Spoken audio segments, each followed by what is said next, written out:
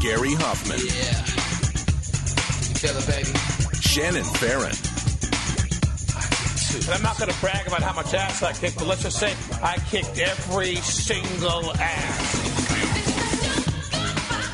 Gary and Shannon.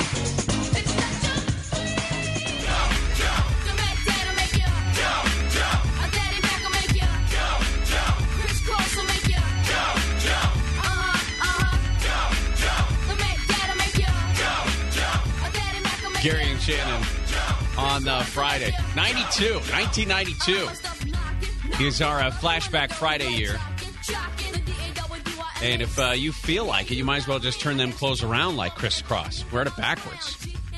That's what Nick is doing today, producer Nick. For those of you who didn't hear our big announcement yesterday while we were out at JT Schmid's in Tustin, producer Oscar has moved on, he has decided. And after a series of complete screw-ups on his part yesterday, we decided to fire him. Actually, just moving down the hallway. He's now management and has to wear a sport coat to work every day, which is awkward because it's not really his style. But Nick is our new producer, as we call it. So, Nick, congratulations. Thank you very much. Very excited to be with you. Apologize for what it is that's about to happen to your life. I will do my best to not mess up all the time. Well, we'll see what we can do today, right? Right? Yes. Yeah. And since 1992 was your year of birth. Correct. This is 1992 is our Flashback Friday year. Yeah. So, welcome aboard. Thank All right. you. A bunch that we're going to get to today. Next hour, we are going to check in with Chris and Carlo up in Montecito. The evacuations, all of the evacuations in Santa Barbara have been lifted. The storm rolled through, and thankfully, all of the hillsides held up in those burn areas. There was plenty of mud and everything that did come down through the course of the evening, but for the most part, it was contained within the creek beds the way it was supposed to be done, and we didn't have to worry about evacuations. We'll talk a little bit about that with Chris next hour. I'll give you some more details about that in just a few minutes. Also, the president is right now at the funeral of the Reverend Billy Graham in Charlotte, North Carolina, but not before, of course, taking to Twitter and blasting a few things. Number one, explaining why it is he wants to see new tariffs on aluminum and steel imports into the country. We'll talk about that and the potential for a trade war. But also, he went after Alec Baldwin. There are plenty of things to do on a Friday. Going after Alec Baldwin apparently was one of his things to do on his checklist. So we'll talk about that and explain this. But we start it at Central Michigan University. There is a very strange story about a shooting that took place there on campus. But and I would argue with anyone who wants to say that this was a school shooting, because it does not appear that students or staff or faculty or anybody like that was a target here, because campus police have already said that two people who were not students were the ones who were shot and killed. Yes, it did apparently take place at a dorm on campus, and that the suspect in this case may have been a student who's 19 years old, but that they say this started from a domestic situation. So here's some of the officials from the school. We had the campus on lockdown. No students, faculty, or staff have been injured. And then with a police chief for Central Michigan University, what did I say? Oh, Chippewas, I think, is their mascot. 2 individuals have been fatally injured, and the incident took place in Campbell Hall, which is part of our Towers complex. Now, the person of interest that we are looking for actively at this point is a James Eric Davis. He's a black male, approximately 19 years of age. Now, the school posted an alert a few hours ago on their social media about shots being fired at Campbell Hall. I saw the tweet that came out from Central Michigan. It just basically said to stay away from Campbell Hall, wait for the all clear. An automated phone message also went from the school out to students, and it happened on what is the last day of classes before their spring break next week. And a lot of parents who were trying to pick up their students to take them away were told to stay off campus and go to local hotels where staff would assist them. They have released within just the last few minutes a picture of the 19-year-old person of interest, they're saying. They're not even describing him as the shooter necessarily, but the person of interest in all of this. And we'll get that. You'll probably see it soon on social media. The surrounding community students and staff in that Mount Pleasant School District, which is right around Central Michigan University, have been told to do sort of soft lockdowns, to be sheltered in place just in case. And at this point, they don't know much about what's been going on. But again, the suspected shooter here was 19 years old, and the police have said the two people who were killed were not students or staff or faculty, but they were in the dorm. So it came to my mind immediately that if this was a domestic situation, they were not students, but they were in the dorm, that maybe this kid's family came to pick him up for spring break. And he greeted them with a gun for some reason. But they're saying, again, this 19-year-old is still loose. They consider him armed and dangerous. Whether or not it plays into it as well, the other news from Central Michigan University was that a couple of fraternities and a sorority were suspended yesterday. And again, I'm not saying that there is a connection. It's just weird that the only time we hear about CMU is when there's a couple of fraternities and then a shooting the next day. Sigma Lambda Gamma suspension was sent to CMU February 7th. The sorority was suspended by its national organization under investigation for claims of hazing. And they're saying that the other ones, the fraternities as well, they're going to have to reapply after alcohol abuse, misconduct, and hazing, which is, I thought we were beyond that in 2018, but I guess if you were in a fraternity, you know that that's not necessarily ever out of the picture. And I wanted to follow up on this other story that I just saw. If you remember, not too long ago, the shooting, obviously, in Florida, in Parkland, Florida, was on February 14th. It was on Valentine's Day. Less than a week after that, there was what was described as a school shooting at a middle school in Ohio. And it was one person shot in a bathroom with a gun at this middle school. And the details of exactly what happened were unclear. We didn't know if it was an accidental shooting. We didn't know if it was a targeted shooting. We didn't know if this was a suicide. How about this? 13-year-old boy.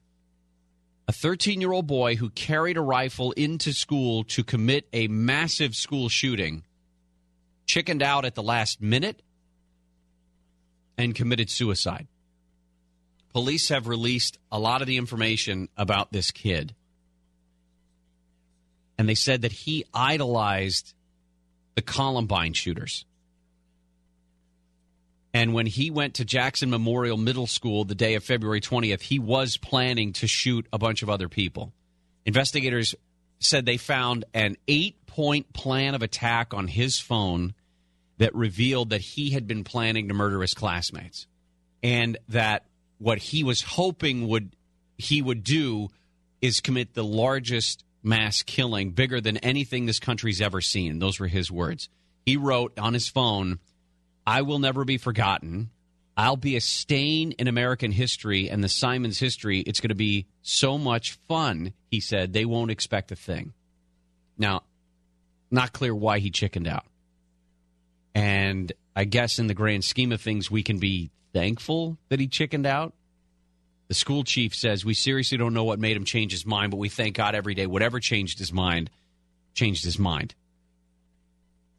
He wrote in his little manifesto on his phone, because that's, I guess, where all manifestos go these days, that he'd been planning to attack his school since the Florida high school shooting the Wednesday before. And at about 7 in the morning on February 20th, Tuesday, this kid walked onto the school bus with a noticeable limp. Authorities said that other people noticed this kid limping, and they realize now that the reason he was limping, he had a .22 rifle in his pant leg. He also had a backpack stuffed with 80 rounds of ammunition, an assortment of fireworks, batteries, and an aerosol can, which cops believed that he may have been planning to use as a bomb, although people who looked at it said he didn't really have the necessary components to actually make a bomb. And then at about 7:45, about a half an hour after he gets on the bus, he shows up at the middle school, heads straight to the boys' restroom where there was another student inside. Not clear yet if he said anything to that boy, but a few minutes later, school surveillance footage shows him emerging from the bathroom with a rifle in his hands. 4 students on that surveillance video were standing around the bathroom area, but nobody seemed to notice the fact that this kid is holding a .22 rifle. The boy who had been in the bathroom with this 13-year-old would-be shooter ran out of the bathroom, went to tell a teacher what he saw. Just a couple of minutes later, he goes back into the bathroom and ends up shooting himself. They did take him to the hospital. He died the next day after having shot himself. But it was only after he died that they were able to find this memo on his phone. Again, this is a kid who, in Ohio, less than a week after the shooting in Florida, said that he was going to go and attack his own classmates there at the junior high in Ohio.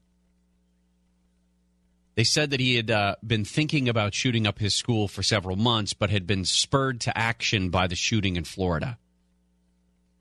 He wrote February 17th, which would have been just a few days after the shooting in Florida, "I'll look in those scared little britches' eyes before I kill them," and then wrote, "It's going to be so much fun."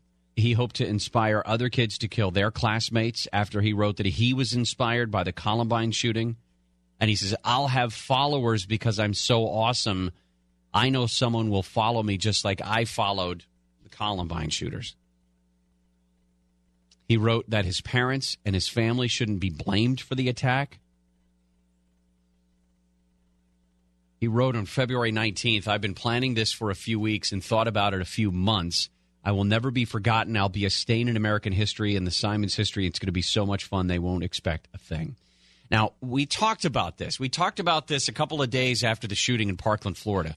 What is it that drives these vast majority of them young men, young white men, to do this? What is it about their lives that is so empty or so broken, or a combination of empty and broken, that spurs them to this place where they feel the only way they're going to get noticed, the only way they're going to be remembered, is to go into their school, whatever it might be, junior high school, college, and kill a bunch of people?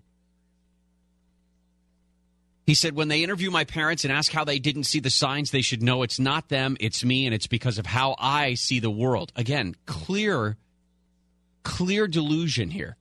A clear compiling of victimization.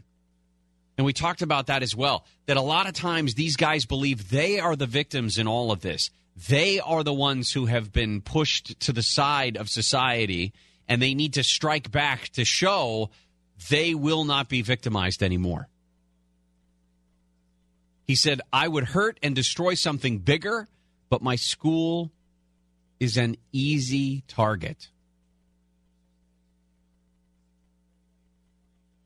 The family, mom and dad, haven't commented, but some of the surrounding family has. There's an aunt who wrote on Facebook, "My nephew was not evil. He was a sweet, loving, and caring boy. I will defend my bub until the end. He was a good boy no matter what." And you got to just shake your head. How do you agree with that? You can't say, "Oh, you're right. You are absolutely right. That poor little boy.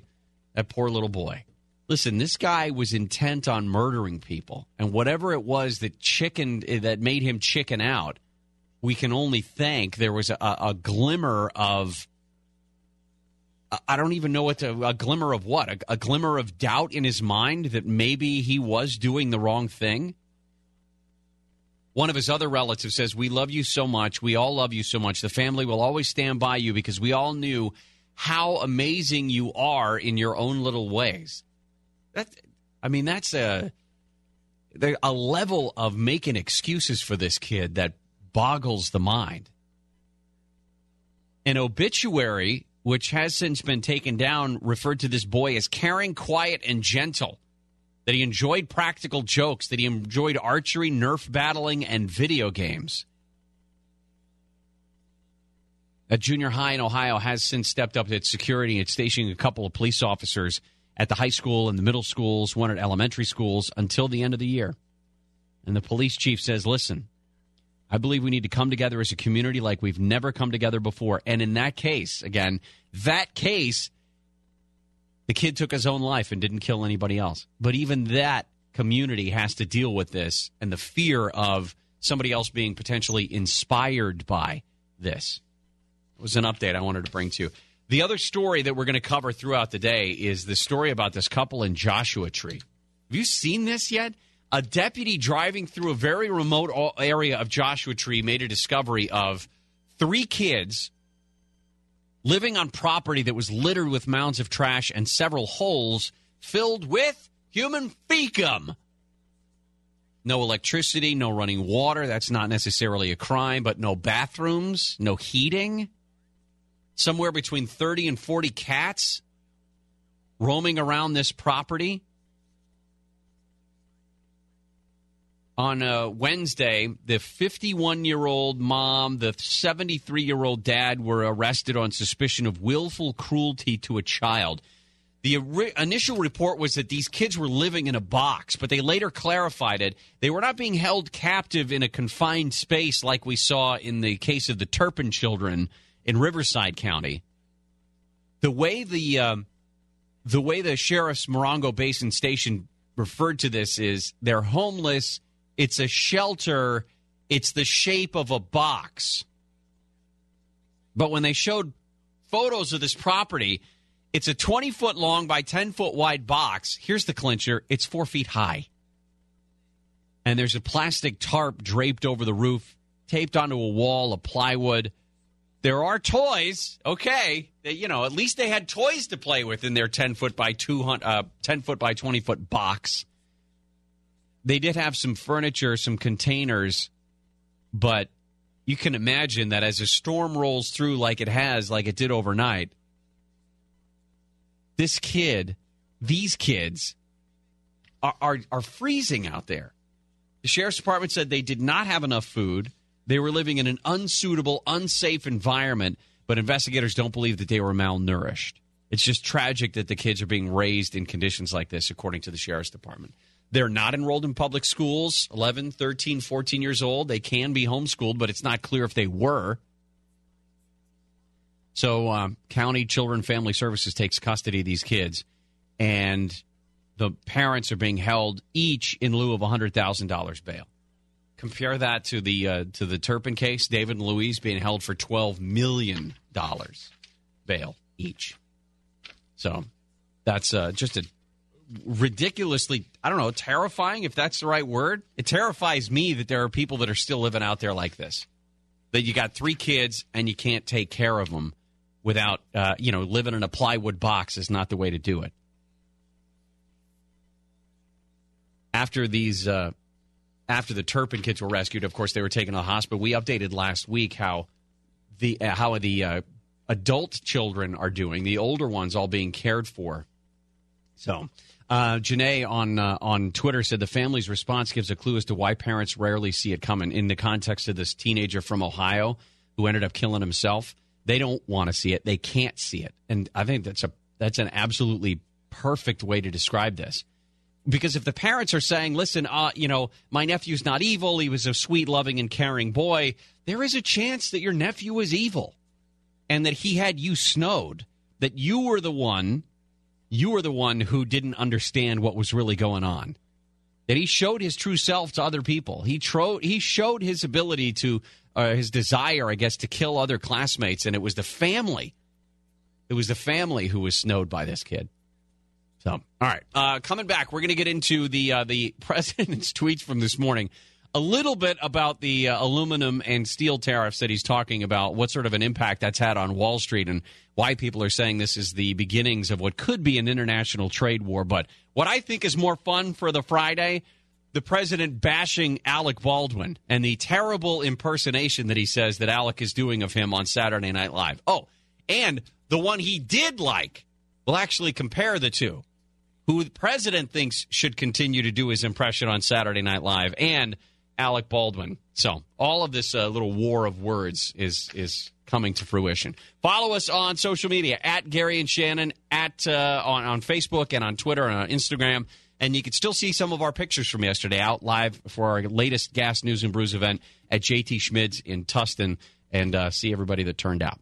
So Gary and Shannon will continue. I don't ever want to feel like I did. You remember the Columbia Record and Tape Club? For a penny, you could get 10 albums or 10 tapes or 10 CDs. For the first one, or the first 10. Right, for the first 10. And then they were like $20 a piece after that. When I was in college, 92, this is our Flashback Friday here. When I was in college, everybody would do that at the dorms. They'd all send in for their penny. They'd get 10, and then they'd leave. Sometimes before the CDs were sent. And then a bunch of people who worked at the dorms would have stacks and stacks and stacks of CDs that they couldn't return, or didn't return is probably the better way to put it. This was one of the CDs that was in the pile. That's why I remember it. Red Hot Chili Peppers. Somehow it ended up in my dorm room. I don't know how. I couldn't imagine. I don't know. 92 is our Flashback Friday. It's the year of birth for producer Nick, our new producer here on the Gary and Shannon Show. A little bit later, we're going to be we're trying to hook up with Sabo, the street artist who's been using those 3 billboards to call out Hollywood for allowing sexual abuse, of course, before the big Academy Awards on Sunday. And we're going to talk to him about it. Also, just more about what we can expect on Sunday night. Are we going to see a bunch of political statements again for the Oscars? Or are we just going to have people get up there and do your thing and entertain us, and let's be happy. Let's have some fun here, right? You got to wonder if somebody's talking, though, about it, like to the actors and producers and all that, because the ratings are down so much kind of across the board for all the shows, because I think people are so sick of it. I think you're right, but I don't know if anybody's actually making those speeches to people. I think what's happening is that what we see in Hollywood is that they're pretty tone deaf to what everybody else wants, and I don't think they're hamstrung, I guess, by the ratings and the potential to lose audience. They don't care. I mean, that's part of why they make the speeches in the first place, is they don't care what we think. They think we care what they think. Does that make sense? They don't give a rip about you. They want you to care about them. And since you pay $20 to go watch their movies, they believe that you care about what it is that they're talking about. You like me. You really, really like me. Exactly. All right. The president last night explained why it is that he wants to have incredible tariffs, punishing tariffs on steel and aluminum imports. And that has driven up tension with China. In the 1230 segment, we get into Swamp Watch. We'll talk more about this and sort of break this down, why this has been received so negatively on the international scale. Everybody's been watching Wall Street as a result of this. Right now, the Dow is down, I think, about 180 points. So it had been down more than 400. But we're seeing a lot of volatility today as a result of that announcement. And for the most part, when it comes to tax policy, fiscal policy, monetary policy in the government, everybody likes things to stay the same. They like sort of a static environment. They don't like the uncertainty of a president who can come in and just on a whim talk about punishing tariffs on steel and aluminum imports. In fact, there's a Republican from Nebraska who said, listen, this is a kooky 18th century protectionism that's going to jack up prices on American families. And basically what the president's argument is sure, it might temporarily, but in the long run, we need to make sure that we keep America first. That's what the president has been saying. So anyway, we'll talk more about that. But the president had another great tweet today. Tweet. What do you think he just tweeted? Sit back, relax, and enjoy my tweets. All right, he got up early today, and before he headed down to North Carolina for the funeral of the Reverend Billy Graham, he referred to Alec Baldwin. And the only thing I can think of is because somebody somewhere, maybe it was on Fox, they did a story about how Alec Baldwin is getting a new TV show. He's been doing a podcast for a while and kind of dabbled in TV before on MSNBC, but he's doing an interview show that's going to show up on ABC, and it's going to be, I think the premiere is going to be Sunday after the Oscars. So the president says in his tweet 8 hours ago, Alec Baldwin, whose dying mediocre career was saved by his terrible impersonation of me on SNL, now says playing me was agony. That's in reference to, I guess, an interview he did with The Hollywood Reporter, and he said, every time I do it now, it's like agony.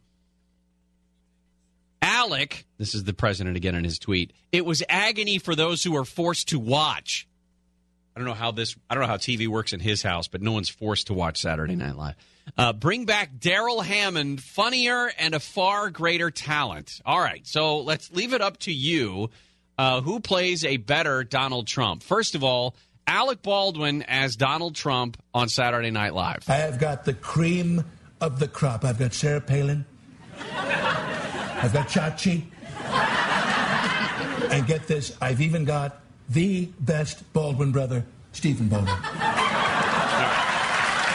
Alec Baldwin brings with himself a little bit of self-deprecation, of course. Here's Daryl Hammond earlier on as Donald Trump. What a great, great night. I really am running the best campaign, aren't I? The media's saying they haven't seen anything like this, not since Germany in the 1930s. We got to throw this one in there as well. Donald Trump is Donald Trump. You're the most amazing guy. You're brilliant. You're handsome. You're rich. You have everything going. The world is waiting for you to be president. So why are you hosting Saturday Night Live? Why? And the answer is, I have really nothing better to do. Awkward laugh. Do you remember that when he hosted Saturday Night Live? It was September of 2015, not long after he announced that he was going to run. Is that when he did the dance? Yes, he did. I thought the dance was funny. For the Drake video? Yeah. Is that what? Yeah. Yeah. That was it. And it was a very controversial, at the time, a very controversial appearance. And people were mad that Saturday Night Live would agree to let this guy host, or in that case, would ask him to host. But they knew Lorne Michaels knows exactly what he's doing. Lorne Michaels knows that we all were going to watch the president, well, so I guess the candidate Trump at that time, we all were going to watch him do his thing up there. Now, in terms of who does the better impression, it's clear to me Daryl Hammond does a better impression of him, but Alec Baldwin's character is better. I mean, Alec Baldwin plays Donald Trump with all of the manic physical mannerisms that are totally exaggerated, but it's a caricature. That's what it's supposed to be. And I can't believe I'm saying that. I can't believe I'm actually arguing that Alec Baldwin does a better Donald Trump than Donald Trump or Daryl Hammond does. It's just a more enjoyable character to watch. So, and why the president feels like he's got to go after somebody like Alec Baldwin. I've said this multiple times since Donald Trump became the president. You are the president. Ignore people like Alec Baldwin. Ignore them. Ignore them. He can't. You've got nothing. They have nothing on you.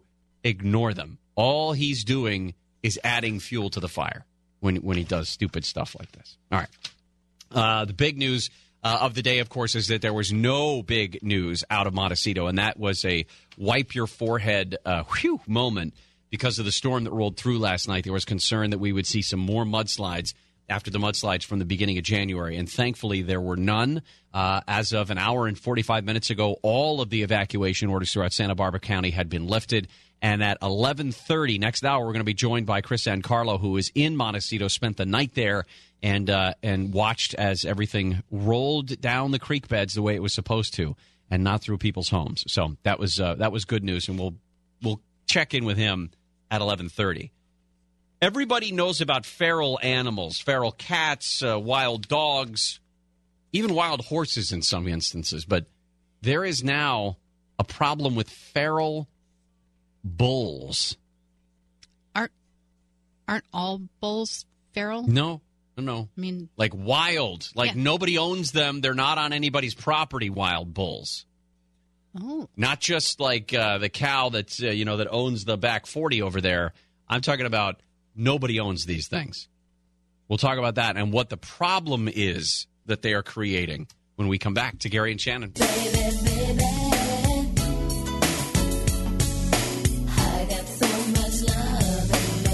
Gary and Shannon. Shannon's out today. Quick little vacation. Guys, you guys even know what these are right here? Not supposed to have these, but I have a mole that has given me... Mole report! Has given me the folders. This one says Nick Baverka. And this one says Blake Doan. Interesting. What is it? Oh, is it when we for our internship applications? Internship applications. Oh my goodness. Blake and Nick. Actually, I've been told that my letter was good, so you can go ahead and read that. Well, you did have. Well, first of all, a resume on 2 pages is really not real. It's not. That's not professional. You can. It had yet to be edited. Well, then why did you turn it in? If Edited that was your. down. I don't know. All right. This was in college. I didn't know what was happening. We'll have to get into those. Everything was a rough draft in college. I don't even remember what's Early personnel files for Nick and Blake when we. Yeah, it's nice to have moles working around here now. This is fantastic. One of the stories that we've been following today is this shooting at Central Michigan University. There was a 19-year-old suspect who is still considered armed and dangerous and on the loose, described as a black guy, 5'10", short hair, last seen wearing yellow jeans and a blue hoodie. The interesting part about this is these 2 people who were shot and killed were shot in a dorm on campus at Central Michigan. They say that the 2 people who were killed were not students, and someone has told the Detroit Free Press that, in fact, they were the shooter's parents. And that last night, this 19-year-old kid was hospitalized for what appeared to be an overdose or some sort of a bad reaction to drugs. So getting more details and more information. And if the police hold any sort of news conference on that, we'll definitely bring that to you as well. Okay. The Sand to Snow National Monument, know where that is? 101,000 acres right along the Pacific Crest Trail. And on a ridge line, if you make your way into the National Monument through hiking or whatever it is, you're going to see a bunch of feral cattle. You got to be careful. Now, there's a few things going on because the Society for the Conservation of Bighorn Sheep, by the way, the second most boring annual convention, but the Society for the Conservation of Bighorn Sheep says that these long-horned, giant feral bulls that are snorting and stomping and pawing around through the Sand to Snow National Monument have been terrorizing people who are hiking through there. You do not want to be on the business end of a 3,000-pound animal like that. 1,000 pound? I don't know how big they are. They're big. They're a couple thousand pounds, potentially. The bulls will look down on you as you hike through the park, through the National Monument. Some of them have lowered their horns towards hikers in an aggressive way. For the most part, they just trample the trail and eat all of the native vegetation. Do you know why? Because they're cattle, and that's what they do. But the Society for the Conservation of Bighorn Sheep, which live in the same area, are concerned that these feral cattle are going to transmit diseases, perhaps, to the native bighorns that live there.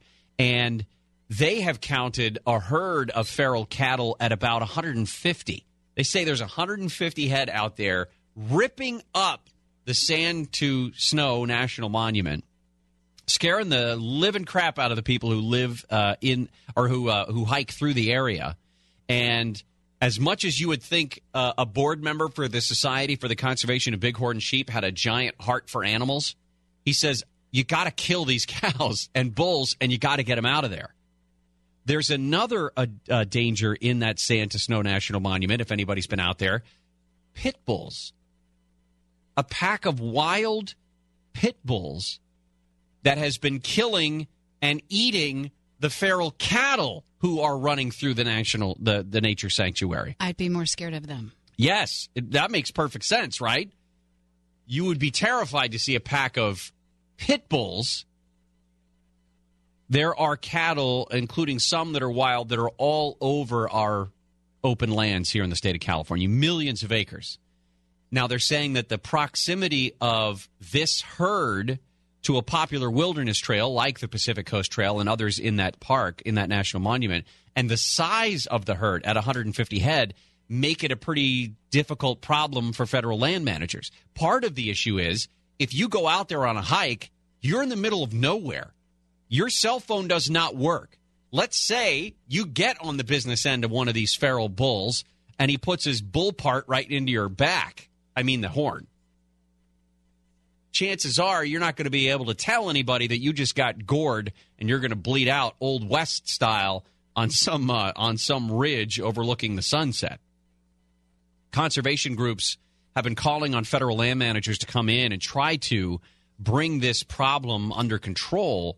But how do you do this? I mean, how do you just go in and wipe out 150 unbranded cattle and dogs that don't have little cute tags on them with names like Fluffy?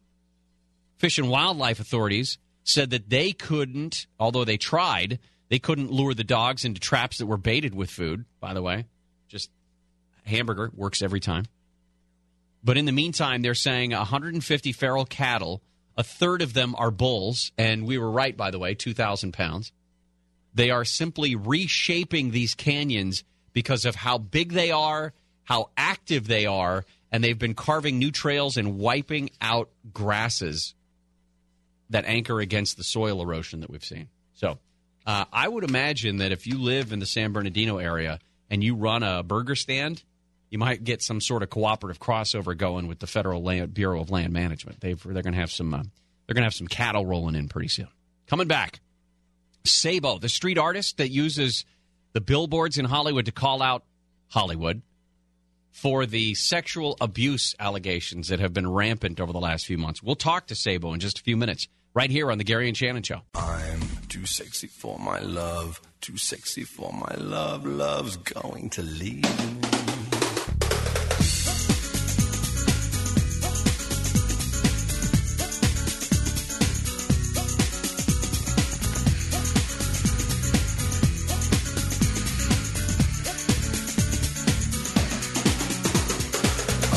Gary and Shannon, I promise you, a little bit later we're going to get into these personnel files that just showed up on my desk from an anonymous mole.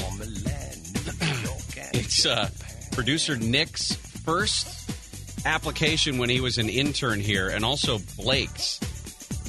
Blake, someone helped you put this together, right? I mean, this is not...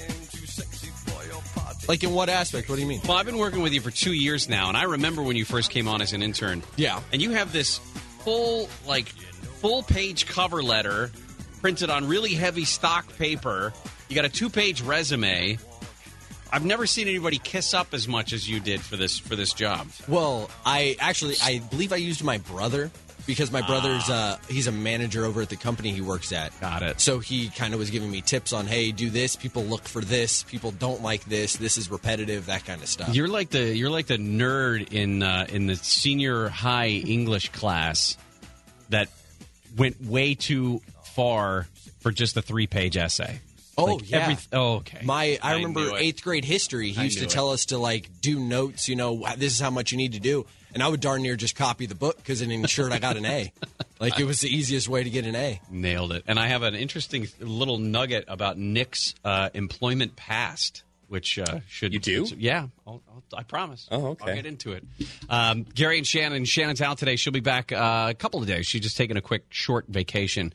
One of the stories that we're following is the Montecito mudslides. Chris Ancarlo was there overnight, watched all of the rainfall, and everything has been lifted. All the evacuation orders, thankfully, we don't have to worry about any mudslides, at least not right now. But they are not out of the woods yet because we expect to see more rain coming in this month. And so they're keeping an eye on things, but at least overnight, things went pretty well. So we'll talk with Chris at the bottom of the hour. But we wanted to bring on street artist Sabo, who has now been credited, I guess you could say, with putting up 3 billboards outside of Hollywood, California. And first of all, Sabo, what was the point of putting up these 3 billboards that we've seen? The point is for Hollywood to get off its butt and start cleaning its own house. Pretty much. Well, let me read through what these say. The first one is, and the Oscar for biggest pedophile goes to... ... And it's an homage, I guess you could say, to the 3 billboards outside Ebbing, Missouri, which was a painful movie about murder and loss and a mother dealing with the grief. The second one says, we all knew and still no arrests. And then the third one, name names on stage or shut the hell up. Without giving away too many secrets, how'd you do it? With the help of a couple of guys much younger than myself. I was up there, and after we got the second billboard up and I realized it was upside down, I was about ready to call it a day. But thank God I had these young bucks with me because they're like, nope, let's just do it over. What do you expect to see on Sunday? I mean, no one's going to mention these, do you think? Absolutely not. These people are actors, and that's what they're going to do. They're going to act like nothing happened. And then Monday's going to roll around, and they're going to keep up with their witch hunt. What do you are you going to watch? I don't get the impression that you're just, on the edge to see how this is covered. Not really. I might, only because I've got some morbid curiosity, and I may try and comment on it on Twitter, but I'm only doing it just to troll them, not because I'm interested in them or their work. Well, you also took responsibility for the posters that went up about Meryl Streep that had the words "she knew" right across her face, and it was all up around her house and everything. What kind of feedback did you get about that? I was surprised at how much it went around the world. I think it went viral like twice, and I was quite surprised. And that was a collaboration between me and another group, and I got more heat from them than I think I got from the left. Yeah, well, I mean, you're attacking the Queen of Hollywood at that point, right? Yeah. And, she calls Harvey Weinstein God, and she gave Roman Polanski a standing ovation, so... Let's take a step back, and outside of the billboards and outside of the Oscars, this whole thing that has been going on since, it had been going on since before we knew about it, the Harvey Weinstein story that came out in the New York Times and New York Magazine. But since then, we've seen 6 months of, it seems, every other 24 hours, there's a new name that has come up or a new victim that has come forward. How can Hollywood clean its own house here? Oh, dear God. Man, I think this house is, you're talking about this deep, dark lake filled with man-eating sharks. I'm not sure you can. I just love watching them eat their own. I mean, when Matt Damon said something that was completely sensical, like, you know what, not all offenses are the same, and they tore him to pieces. I don't. So, yeah, I agree. We covered that a lot of. We spent a lot of time covering that. This comment that seemed in any other conversation in America would have been completely innocuous, and everybody would have kind of shook their head and nodded in agreement. But because somebody grabbed a hold of it and made it sound like he was, even his comment was made to be as problematic and as disgusting as what Harvey Weinstein was doing to these women. Yeah, and the fact that they tore him up, or the fact that he apologized for it, right, tells you how scared everyone is in Hollywood. It's like being a liberal or a leftist. It's like to mind your place, and if you step out of line, your fellow leftists are going to thump you in the head, and that's who they are. Yeah, there's not a lot of room for dissenting opinions or even clear opinions. It sounds like. Yeah, I mean, anyone that didn't vote Democrat, as far as they're concerned, is a Nazi, and that's where we're at. As far as they're concerned, you can punch a Nazi. So if you didn't vote Democrat, it's all right to assault you. That's where their heads are. We're talking with Sabo, the street artist who has been credited with setting up these 3 billboards ahead of the Oscars coming up to talk about, I guess, calling out the sexual harassment issues in Hollywood, but also calling them out on calling each other out when it comes to that. Are you going to go? Is there a chance? I saw that maybe you take Milo to the Oscars. Well, the scriptwriter was going to take me. I even went out and bought a tuxedo, and she kind of went dark for a while, and I was like, I wonder what's wrong with her. And I spoke to a mutual friend, and they were like, you know what? Her agent said if she takes you to the Oscars, she'll probably never work again, man. And so I give her a call, and she says, I fell off a ladder and broke both knees. Oh. So, yeah. So I knew at that point it wasn't on. You sure that wasn't a hit of some kind? I don't know, man, but I guess Weinstein was the one holding the ladder. Oh, that's... Yeah, but what is it? So I put out a call. I said, if anyone's got tickets for me and Milo to go, he has a fabulous dress, and we'd be the belle of the balls. Come on, you guys. We interviewed Milo about 1.5 years ago when he was at the Republican National Convention in Cleveland, and that was in the midst of all of the kerfuffle between he and Leslie Jones from Saturday Night Live. And I think you're right. He would look spectacular in a dress. Yeah, I'd have to get a top hat because he's a full foot taller than I am. don't think that's going to be the issue. Yeah. What about your opinions of Jimmy Kimmel? I know that you're not necessarily on speaking terms. You'd be surprised how little I think of Jimmy Kimmel. It's like he's kind of like the idiot stepchild to Adam Carolla, who's the man. And, I don't even consider him a comedian, so how he even has work just blows me away. But you like Adam? Yeah, I like Adam. I've never followed Adam all that much, but, in the past couple of years I've been listening to him, and I'm like, damn, this guy makes sense. Yeah, and I kind of feel bad that I hadn't listened to him in the past. I mean, he probably made sense the whole time through. And I think he's one of the writers, actually, for Jimmy Kimmel this weekend. Yeah, that's why he doesn't put him down. He wants to keep his job. Well, any expectation about what we're going to be talking about on Monday in terms of anybody who's going to come out and say anything about the allegations?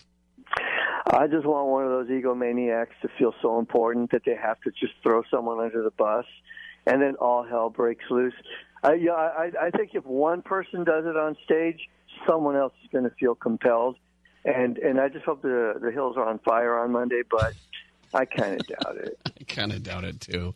All right. Well, any other big plans for – I know part of what makes you who you are is the surprise nature of what you do, but any clues you want to give? And put Best Actress on them and try and throw them over the fence during the Oscars. I think that will be a call for an arrest. I'm just guessing. Okay. but no, I can't tell you what I'm going to do next. I don't need the police waiting for me. Excellent point. Sabo, thank you. All right, well, thank you for having me. You bet. A street artist there known as Sabo. Live radio. One of the things that's expected this weekend is that a lot of people are considering this Sunday night's Oscar telecast to be yet another opportunity, and he was kind of hinting at it there, that it's just going to be a bunch of people blabbing about politics. And the question isn't so much whether politics are going to be part of the Oscars. They always are, and they have been for the last several years. Politics has marked award ceremonies for all things. It's how they're going to be presented and how often is too often for them to come up before you and I and John Q. Public simply turn off the TV.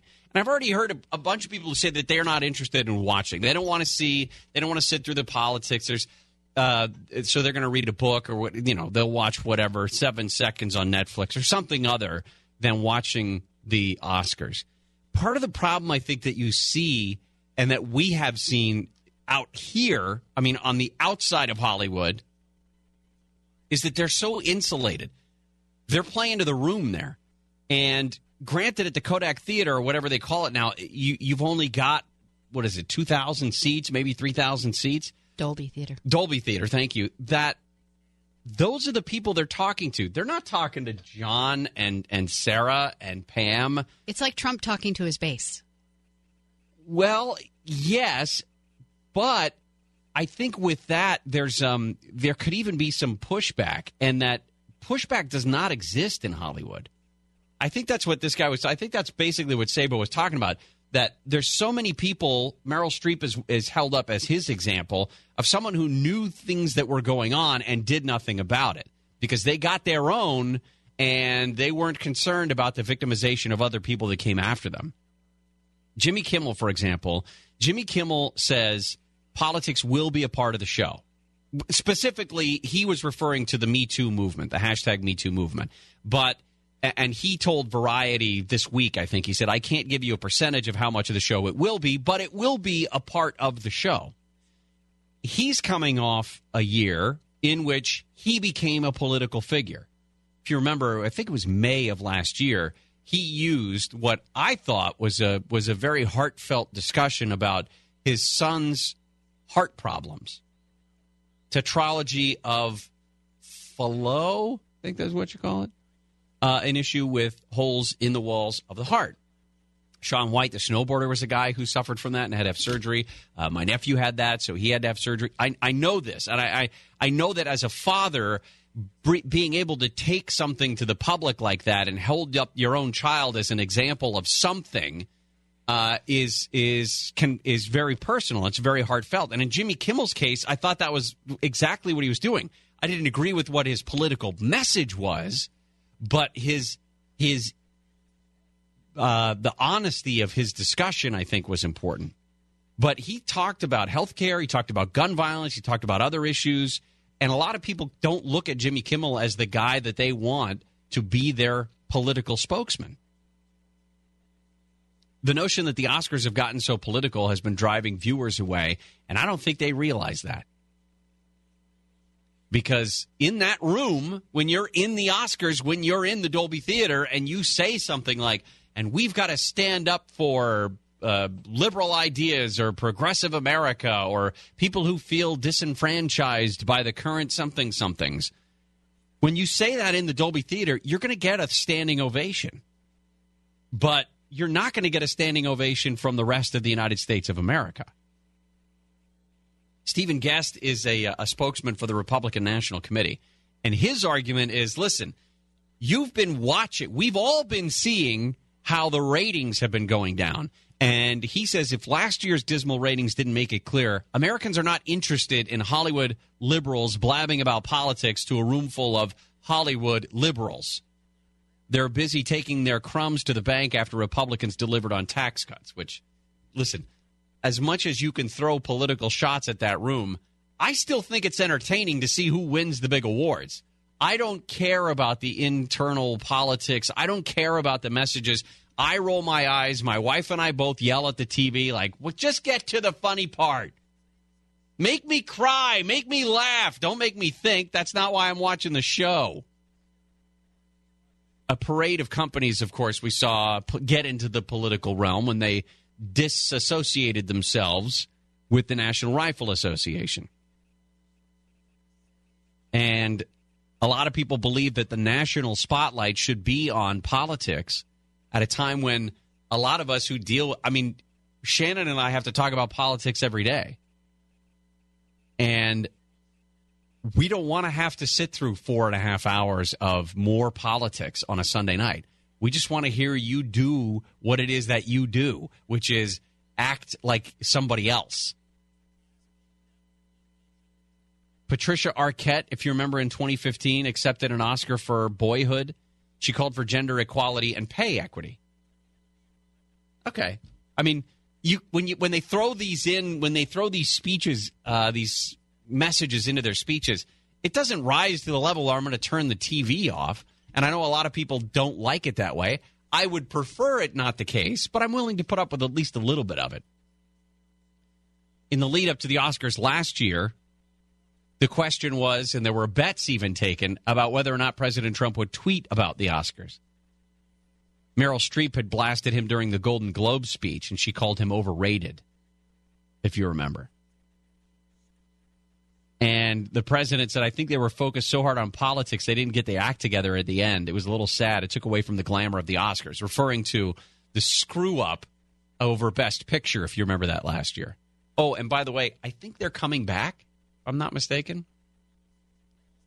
The Me Too movement started in the wake of the Harvey Weinstein stuff. The criticism was aimed as much, if not more, at the entertainment industry as it was with other sectors of society. That's the part that I think bothers me the most about what they're going to get into when it comes to politics. And it was brought up at the Grammys, as a matter of fact.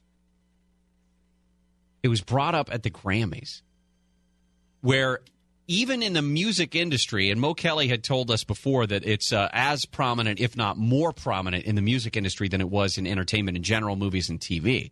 This idea of using young, up-and-coming artists basically for sexual favors, and that was all.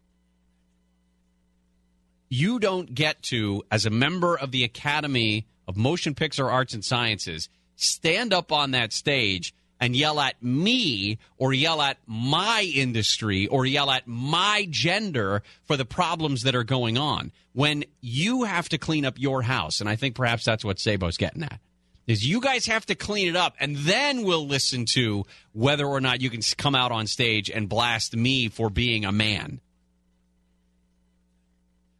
The Me Too movement, of course, is about sexual harassment, sexual impropriety, sexual assault, that sort of a thing. The Never Again movement, which I think is what we will see more of on Sunday, is what was launched after the shooting in Florida. And I think if you kept a tally sheet of which one's going to be mentioned more, Me Too or Never Again, I would say it sounds like the Never Again movement is the one that's going to be talked about most. Never Again when it talks about gun control, gun legislation. There's a march on Washington in a little bit later this month, I think it is, March 24th. A bunch of members of the Hollywood community, Steven Spielberg, Oprah Winfrey, George Clooney, we're talking about the big three. They have all promised financial support for all of this. This is one of those things that could potentially stretch across political bounds. Not the gun legislation part of it, but the keeping our kids safe. However you do that, I think everybody from both sides of the aisle can agree keeping kids safe is going to be our priority and should always have been our priority. And how we get there is probably up to each individual person, but that is the one thing this Never Again movement should be about, keeping kids safe. So we'll see how political it is. Again, I don't think it's political. I don't think it's so political that I won't watch, although my parents will be in town, so we'll see how who yells at the TV louder, me or them. Who do you think? Probably me. They're pretty low-key. It takes a lot to move them to anger. And you yell, "I love that dress!" Or is it just political stuff? I will not point out a dress that I love, but I will point out clothes that I hate. You remember when... Well, then you're body shaming, Gary, and that's a whole other problem. No, I said clothes, not bodies. Just clothes. Clothes that I hate. Like, that was a horrible mistake, and she should never be cast in another movie again because of the dress she chose. Perhaps. I'm not that catty. Come on. When we come back, Chris Carlo is going to join us from up in Santa Barbara County. Spent the night there in Montecito in Santa Barbara, keeping an eye on the storm, that there was a threat could unleash some more mudslides. Thankfully, it didn't. We'll talk about this sense of relief, hopefully, that has come over Santa Barbara County as the storm passes all the way through, and we have a couple of days of sunshine. And actually, why the rain was a good thing, perhaps, for that area. That's all coming up next on the Gary and Shannon Show.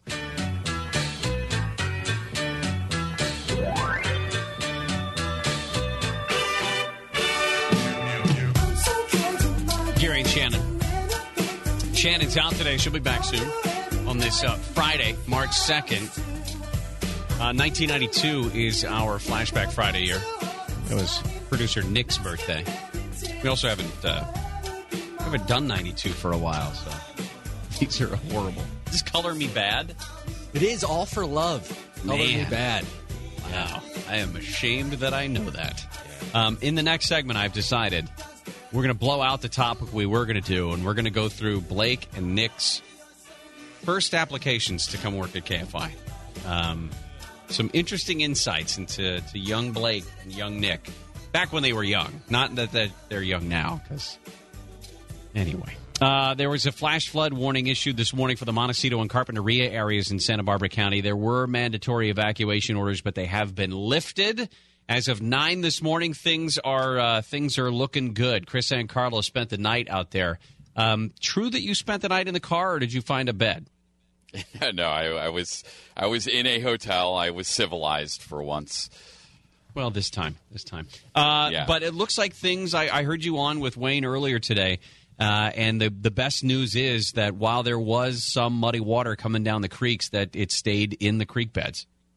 Stayed in the creek beds, and even beyond that, it's good news because it was just enough rain that you get some growth, hopefully, on the mountains, because it's been so bone dry here that perhaps some vegetation grows after this rainstorm. But also, a lot of the superficial stuff has been washed back on down. So anything that was loose after that last mudslide, or anything that had not yet broken loose, came down in a more orderly fashion. Not to say that these guys are out of the woods. It's going to be a few years, but rainstorms like this, officials tell me, are good news because it just helps all across the situation. Not to mention just, again, superficially getting the mud off of streets and off of sidewalks. You mentioned the potential for regrowth in those burn scars. Are they replanting in any way? Are they planting grasses or whatever just to begin that process? It's a really good question. I don't know. One thing I did see yesterday when I was driving up the 101 is there was a lot of fresh grass that I don't know if it had been planted or if it was just taking off because, a lack of competition from other shrubs that had been burned up. But right there, I'd say adjacent to Rincon Beach or Faria Beach as you're driving up the 101, a lot of greenery right along the roadside, which is good news one way or the other. Anything that's growing is going to help stop anything that's coming on down. And I think that's what they're looking out for. Is the sun shining yet again? It's been intermittent, so I'm looking actually at some blue sky, that's a nice first big gap of blue sky I've seen today. But the sun will peek out through some little holes in the clouds, and then we'll see some mist, and then we'll see a little bit of rain. But it hasn't been anything nearly as severe as what we saw through the overnight hours. And even then, I was up a little bit before 4 o'clock in the morning, and I didn't see anything that was torrential by standards. I know we hit about half an inch per hour, which is that threshold for what could cause or trigger a mudslide. But for the most part, it was an and it moved pretty quickly. I mean, from the time that it started raining to the time that it stopped raining, you're looking at a window of about 6 or 7 hours. When you roll through there, I was through there on Highway 101, I want to say back at the very end of January, you could still see giant boulders that had been moved out of the neighborhoods and sort of lined up along the roadsides in order to be taken out of there. Is that stuff still there? Do you still see signs of the original mudslide from the beginning of January? The signs are everywhere. I mean, it's all, you've got to think the massive size of these boulders and trees and roots and the destruction. It's going to take years to get all of this stuff out of the way. And the one thing about coming back up here after being here in the middle of the chaos, and now you come back up and you're worried about more chaos, but you also see the progress that's been made. And really what the progress has done is given a more clear picture of what actually happened here. So now you see the true size of these boulders, and what they did is they rammed into houses. You see all of the damage to the homes because the mud levels have subsided, or all the mud's been scooped out of the way. I was telling Wayne earlier this morning about one tree that went crashing into a house, the roots of the tree itself, and essentially taking out the first story of that house. Before, when I had come up here, I didn't see that because it was all covered in mud. Now that they've cleared the mud away, you can see what that tree root is doing, and a massive, like 50-foot tall tree. And my hunch is that they can't move it yet because the house is now resting on the roots of that tree, which is sideways poking out of the house. And then you've got just piles and piles of boulders every which way that you look, and you've got a couple of different fingers here. And that's the thing that some folks maybe don't understand is Olive Mill, of course, is what we talked about. That was kind of the ground zero, if you will, of the mudslide. But then also it was further up the 192 and the San Ysidro Creek coming on down, and arguably the damage was even worse there. This other just finger of destruction coming down the mountain, and that's where we saw most of the flooding today. Although it wasn't severe, it was enough that I could just walk through. But still, I mean, everything just hanging by a thread in that neighborhood. If you get any more rain, I could see how very quickly the creek could end up overflowing a bit. Did you get the sense that everybody followed the evacuation orders over the last couple of days? I'd say most people did. I did talk to one guy earlier who did not evacuate, and he had an interesting perspective because he was a pilot, and he was telling me, hey, like I was sitting there looking at all the weather patterns and reading all the dispatches I get and just kind of saying, okay, it looks like this storm is not going to do what we think it's going to do, so I think I'm going to stay. And he said he stayed, and he woke up at like 2 o'clock in the morning because another one of the blasts went out on all the emergency channels and on all the phones, and he said he and his wife woke up for a couple minutes and went right back to sleep because the rain just did not sound as though it was intense, as though it was going to create the issue and the problems that had been seen before. So he lives higher up, according to what he was telling me. So not necessarily within the path of destruction, but still within the burn zone. Now, there is another chance for some rain coming in over the weekend, but we're not expecting any big problems from that, right? From what I understand, no. This was the biggest of the events that they were worried about on the weekly calendar of weather. Now, we're not done with the wet season, and that's the thing that's setting in with a lot of people, the realization that not only this wet season, but next wet season and the wet season after that, I mean, this is going to be an ongoing affair. And I've spent the last, I'd say probably about an hour and a half going to business owners and just kind of asking them about, how business has been, how they've been able to deal with all of this. And what I've heard are mixed results. Some people, they say that the community's really rallied around the businesses here, doing what they can to buy things when the businesses are actually open. But, I talked to one guy, he said he's going to have to take out a loan just to make up the gap because, they lost like 2 months worth of sales, and right at critical times like Christmas. So they're all fighting with insurance, some doing better than others. One guy I talked to, he said, yeah, insurance has been great. They're paying up as soon as we need it. Another guy I talked to, he said that insurance has been a complete and total hassle, and that if they are closed for less than 72 hours, they can't even file a claim. So, for the last 24 hours that his business has not been operating, he can't file a claim because of the way his insurance policy is written. It's got to be at least 72 hours closure. So a lot of little things happening here. And then on top of that, the three biggest hotels right around Montecito that draw people in from all around the world have been closed since the mudslide back on the 9th of January. Yeah. And so that's a huge customer base for these guys. Chris, thank you. Yeah. Hey, can I come back and take part in this roasting of Nick and Blake? If you'd like to, it's going to be quite an interesting view into young guys who want to get into radio these days. But sure, I got no problem with it. No, it's all right. I got to run. I just, Well, I'll do it in the next few minutes so you can listen in. How's that? I love that. Thank you. Chris, thanks. Chris and Carla, they're live out in Montecito. The latest is that in areas of the mountains, way up in the hills, they got as much as 3.25 inches of rain over the course of the last 48 hours or so. But down in the Montecito area, they got basically maybe a half inch to 3/4 of an inch. So good news in that there were no mudslides and everybody could use a little bit of water. Maybe we get some growth in there and keep those hillsides where they are. When we come back, a little birdie gave me the original files on Blake and Nick when they applied for jobs here. And they're great. Well, got us jobs here, didn't they? Well, yes. You have a job here, don't you?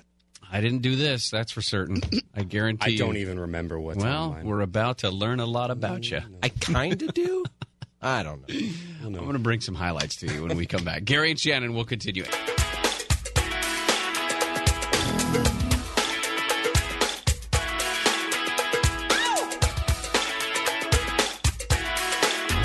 Gary and Shannon. 1992 is our Flashback Friday year. When we get into our trending stories, we'll tell you why it is that everybody wants to do this. Wow. They want to do Owen Wilson wow. And where they're going to do them if you're interested in doing that. In the 1 o'clock hour, Mo Kelly's going to join us. The Oscars come up on Sunday. We're going to talk about what we can expect probably in Sunday's telecast, also the awards, some predictions about the awards. But Mo also saw, and I know this is coming. Mo saw the movie Annihilation, the new Natalie Portman movie, and when that came up this morning in the office, we all kind of went, yeah, I'd kind of like to see that. I really want to see right. it. It looks super unique and interesting. Let's just say it's none of those things. Let's just say Mo didn't have a lovely thing to say on his Facebook page about it. It was not. Mo is going to rip this one apart. So, anyway, we'll do that in the 1 o'clock hour. I stumbled across something. Some of the stories, of course. I mentioned the Oscars. There was also this shooting at Central Michigan University from this morning. An argument about what you would call a school shooting. I don't consider this a school shooting, although it did take place on a campus in a dorm. A 19-year-old kid accused of shooting and killing his parents in a dorm. We also found out police said this 19-year-old was in the hospital last night because of some bad reaction or possibly an overdose to drugs. As of this point, they have not captured the 19-year-old kid who's accused of doing that. So we'll keep an eye on that story. And then the president Also says he's going to impose tariffs on steel and aluminum. There's concern about a trade war. 12:50, we're going to be talking with Lana Zach about what that means for the potential for trade war, and also the president meeting with the NRA last night. All right, I found this. Little mole works down the hall. Gave me Blake's first letter when he was applying for the intern position here at KFI. Can I just read the very first paragraph? Go for it. I don't care. It's so cute, Blake. Oh. It's just cute. Thank you. And I mean this totally tongue-in-cheek. If you've ever spent any time helping somebody put together a resume, every single one of Blake's key words is going to ring true to you. And you Which makes sense because 5-paragraph cover letter. Yep. That's a lot of paragraphs. That's how big the page was. And let me boil down the 5 paragraphs. I really want to work at a radio station. Basically. Sincerely, Blake Doan. Yeah. Right? That is pretty much how it gets down to it, yeah. I like broadcasting. I want to do it with you guys, please. Right. And then you talk about your different experience within the broadcast journalism field. Anyway, I'm going to read to you the opening paragraph to Blake's letter as he applied for an internship here at the great and powerful KFI. Wait, hold on. This was from 2013. Yeah, January 2013 is when I started here. Okay. Yeah, so 5 years 2013, 5 years ago, Blake, fresh, still in college at the time. Here's Blake's letter. Sorry. I love because it starts out with an assumption about you that is not true. But I'm gonna. Here we go. What's not true? At this point in my professional career, you're still in college. I had a job. You didn't. Yeah, I'm going to tell you what the job was at this point, which had nothing to do with radio. That's true. Okay, here you go. At this point in my professional career, I am extremely interested in and excited with the opportunity to serve as an intern within a broadcast team. Okay? I look forward to any and all opportunities and chances to utilize my education as well as expand upon what I have learned through real applicable situations. Okay? I would greatly appreciate any available positions and roles within your broadcast journalism team, and am fully invested in this chance to execute the skills I possess while developing and tuning various others. Gold so far. Very clearly gold. The language that you would use in any everyday conversation. You're talking about utilizing your education, expanding upon what you've learned in your applicable situations. I'm pretty sure that you knowing me, my everyday language would not have gotten me an internship here. That is also very true. So I think it's very smart of me for using applicable and execute. It describes a bit about your time at Cal State Fullerton. It talks about the skills that you have learned, how you wanted to be in broadcast journalism since the age of 12, etc. And then the very bottom, the last paragraph. Again, I appreciate any opportunity that your organization would make available to me as an intern. I am excited and interested in the chance to work as an intern within a professional broadcast journalism team. I'd hire me right there. Game. Good news is you did get hired. Now, you, again, back to that first line. At this point in my professional career. The point was the beginning. Okay. That was the point. All right. Up to that point, you have, in terms of your professional work experience... Box boy. That's true. Meat department assistant counter hop. That's what they're called, man. And everybody stand by. No. Sandwich artist. Yes. Lovely. Where? It was all at the same place. It was over a little in mom Glendora. and pop grocery place out in Glendora called Plaza Produce. That's Well, not... no, Gary, didn't you ever work at like a fast food place? No. You didn't? Dude, oh, didn't I totally you worked deliver at Wendy's. Chinese food? Oh, yeah, but that wasn't fast food. Was your car that slow? Yes. 1977 Volkswagen Rabbit. Let me also show that, for the record, Mr. Vaverka had his resume Which, by the way, you could do better font than this. What did I pick? I don't know. It's like Times Comic New Sans? Roman. Boring. That's boring. But you at least got it all on one page, including your references, which is unusual. Blake had to do two. He wasn't clear on how to do margins, apparently. Half inch. But yours I thought was interesting. You worked at My Video Store / Barber Shop. Yeah. Yes. What the hell? Well, okay.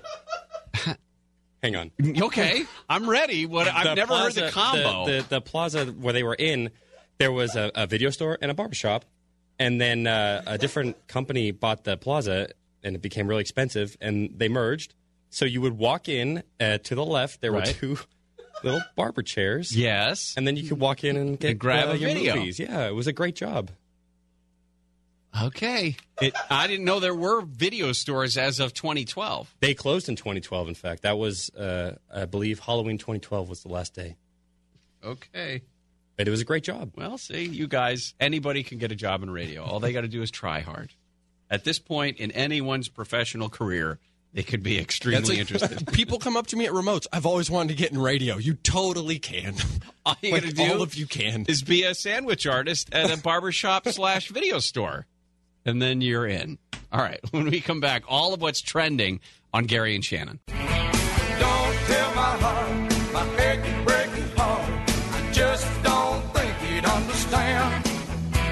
And if you tell my heart, my achy, breaky heart, he might blow up and kill his man.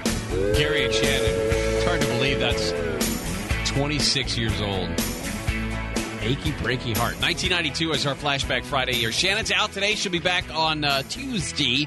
Just a quick little vacation. Nothing to worry about. We're going to be talking at the bottom of the hour about Swamp Watch, stuff that's going on in Washington, D.C., and a little bit about the trade wars that are that are on the, I guess, on the horizon, potentially, because of the tariffs on steel and aluminum imports that the president announced, why people are upset with those, and what it's done to Wall Street today. Talk all about that coming up. Also, Mo Kelly's going to join us in the 1 o'clock hour. We're going to go through what we talk about every Friday before Oscars, and that is what the movies are nominated, which ones we've seen, which ones we haven't, and which ones should win, perhaps.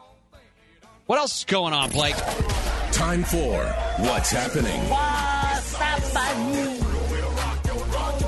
One of the locally trending stories is what appeared to be at first another case of the Turpins. This one, parents of 3 kids who were found living in a box in Joshua Tree, set to appear in court today on charges of willful cruelty to a child. These kids, aged 11, 13, and 14, have been living out in the middle of the desert for the last 4 years, literally in a plywood enclosure. I guess you could say that it was their home, made of plywood and mattresses exposed to the elements, no electricity, no running water.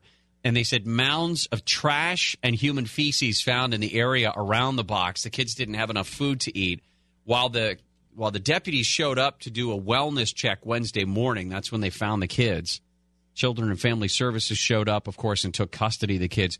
The parents, 51-year-old Mona Kirk and 73-year-old Daniel Panico, arrested, charged, and to the Morongo Basin Jail on suspicion of willful cruelty to a child.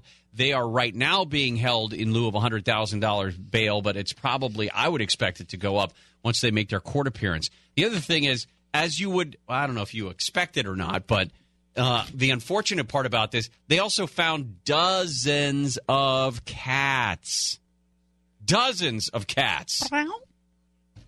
Why does it have to always be cats? Because they're self-sufficient. Cats. I think it's very obvious you don't like cats. I mean, I guess I like a cat. But 40?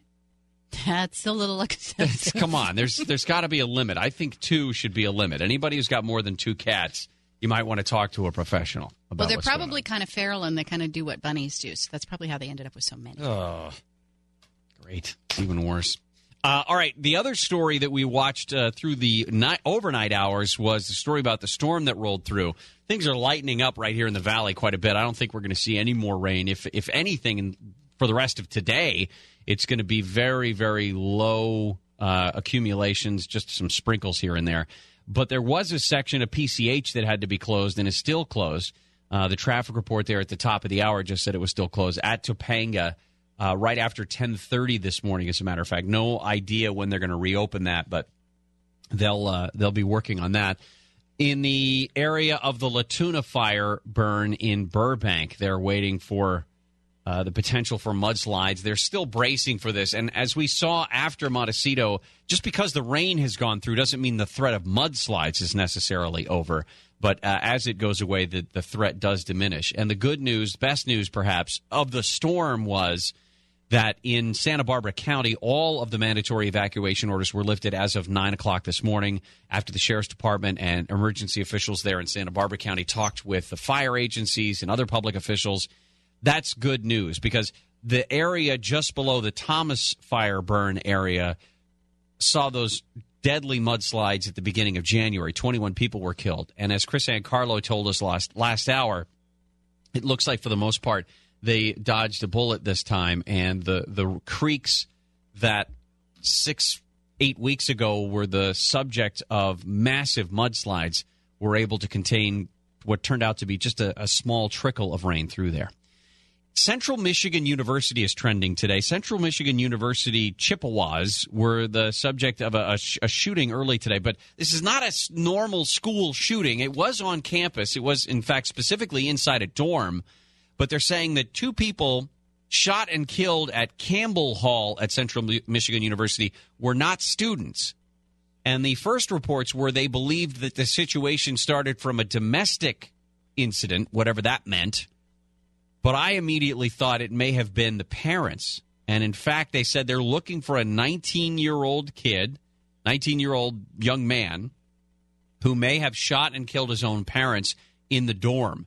The other story from the Detroit Free Press is that same man was in the hospital as of last night because of some sort of a bad reaction to drugs, maybe an overdose, maybe an allergic reaction, whatever it was. It may not be connected, but the day before this, Central Michigan also penalized a couple of fraternities and a sorority for some hazing violations, and they were going to be kicked off of campus. But I don't know if those are connected at all. Just that was the only other headline that has come out of Central Michigan University in the last few months. Oscars-wise, we'll talk more about this with Mo in the 1 o'clock hour. Warren Beatty and Faye Dunaway are probably going to get the Oscar do-over that they've been waiting for. TMZ said that they were reportedly spotted at the Oscars rehearsals today. It's not clear what category they're going to present, but Warren Beatty and Faye Dunaway say presenting is better the second time around. Last year's ceremony, you'll remember, ended with a bit of a fiasco after Warren Beatty and Faye Dunaway mistakenly named La La Land as the best picture. Well, they were given the wrong envelope. Is that what happened? I thought it was that they just read the wrong... No, they had the wrong envelope because she looked at it and it said, like, producer La La Land or something like that. So they actually had the wrong envelope. Yes, they were given Emma Stone's Best Actress Award envelope. Yeah, that's what it was. Not the Best Picture envelope. Got it. So, anyway, they're going to fix that. I hope they make fun of themselves. I hope they don't take themselves too seriously because it really didn't end the world last year like everyone thought. The Dow was down more than 1%. Right now it's down 227 points for a fourth straight day after mounting fears of this global trade war. We'll talk more about this with Lana Zach later this hour, but the president promised to impose very punishing tariffs on steel and aluminum imports coming into the United States. All but 8 of the 70 members of the S&P were lower, and the Dow was down. I mentioned more than 400 points earlier in the day. Right now, down 221 at just over 24,000. So, big storm rolling through the East Coast. You'll see a lot of pictures from storms moving in the nor'easter, they're calling this one, or a nor'easter. The Massachusetts Emergency Management Agency says that parts of Massachusetts received 8 inches of snowfall and could get up to 18 inches of total snowfall through the duration of the storm. And they're saying they could, in the warmer areas, get as much as 5 inches of rain. Just to give you an idea of how bad the storm is, a Delta pilot who landed at Dulles said that everyone on his airplane ralphed as they came into Dulles. Oh, no. Because of how rough it was. Oh, boy. Could you imagine? No. I don't think I've ever seen... I know every seat has its own barf bag, right? I don't think I've ever seen anyone ever get sick on an airplane. I don't think Ever. I have either. And I know people do it because I've heard people tell stories about ralphing into those bags. Oh, and it going did it. everywhere because everyone can smell it, and then it just becomes like the pie eating contest in Stand By Me. But I don't think I've ever seen this. And then finally, we got to end with this one because this is a good story. Owen Wilson fans are going to gather at the Alamo to say wow, like Owen Wilson. Don't know why, but I guess that's just the thing. March 18th, 8 p.m., there's just these memes going around of him saying, wow. And he says, I don't know why, I just find them super funny. Well, part of it is that in every movie you find Owen Wilson, he says the word wow. And he says it just like that in his crooked-nosed, attitudinal way. Coming back, dog show this weekend. Dog shows are important. And they make us better people. I'll explain why when we come back. David Fry is going to join us from this weekend's Barking with the Stars, the Beverly Hills Dog Show out at Fairplex.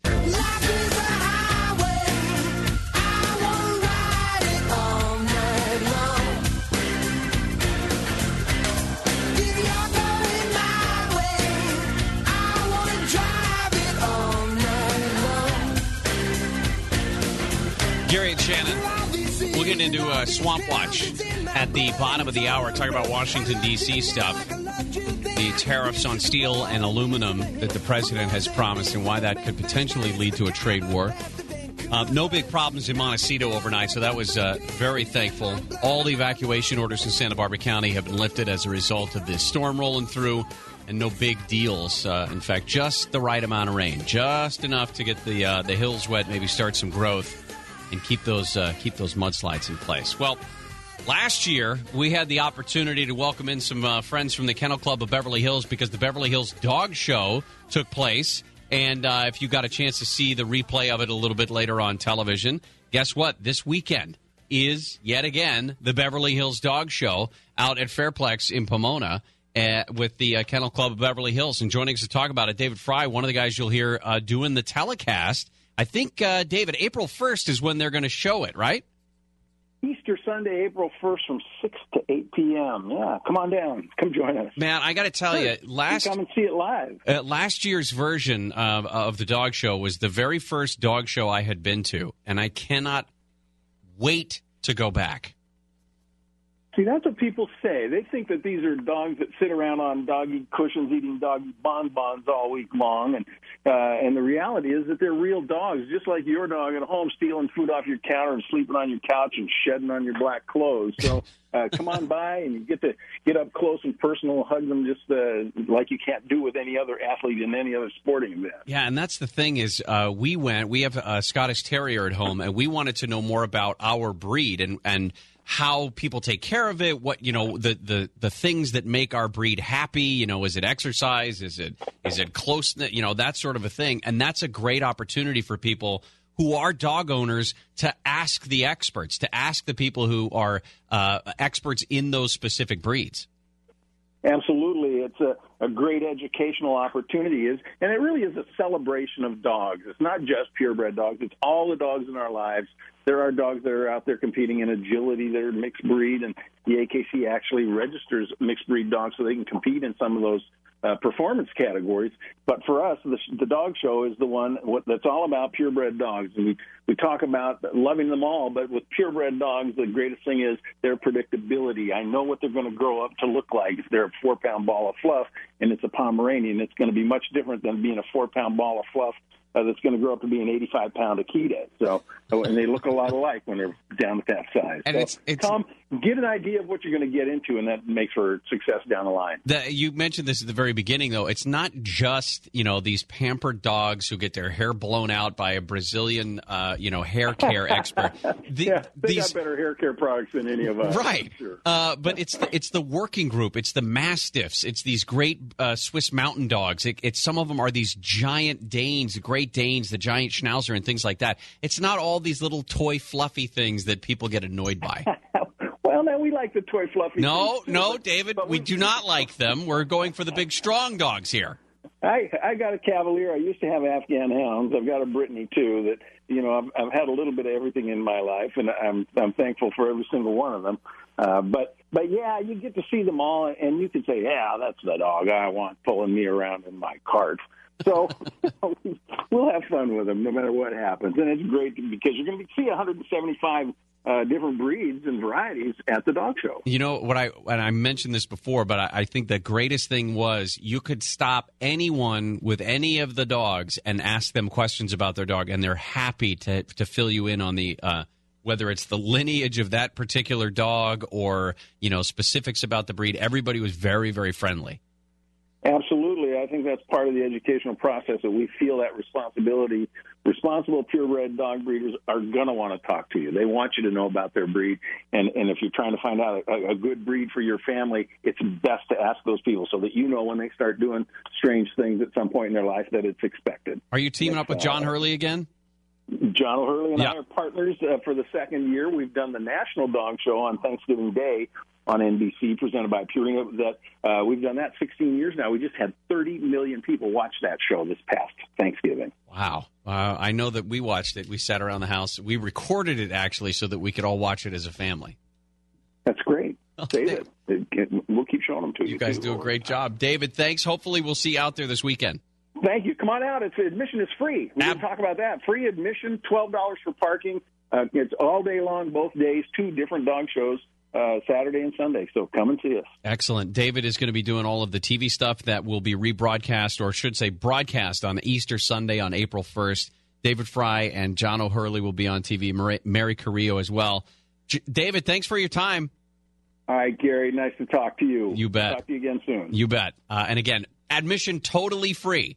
Out there, you got to pay to park, but admission into the dog show itself is totally free. And it's, again, I'm going to say this again. Clearly, if you are a dog lover, if you're an animal lover, and you have not been to a dog show, you have got to check it out. If nothing else, just to sit on the sidelines and view the spectacle that is a dog show. That's what I'll say. When we come back, Swamp Watch. A quick bit into what's going on with the trade war threat and also all the other good nuggets coming out of Washington, D.C. Gary and Shannon will continue. Drain the swamp. We're going to drain the swamp of Washington. We're going to have fun doing it. We're all doing it together.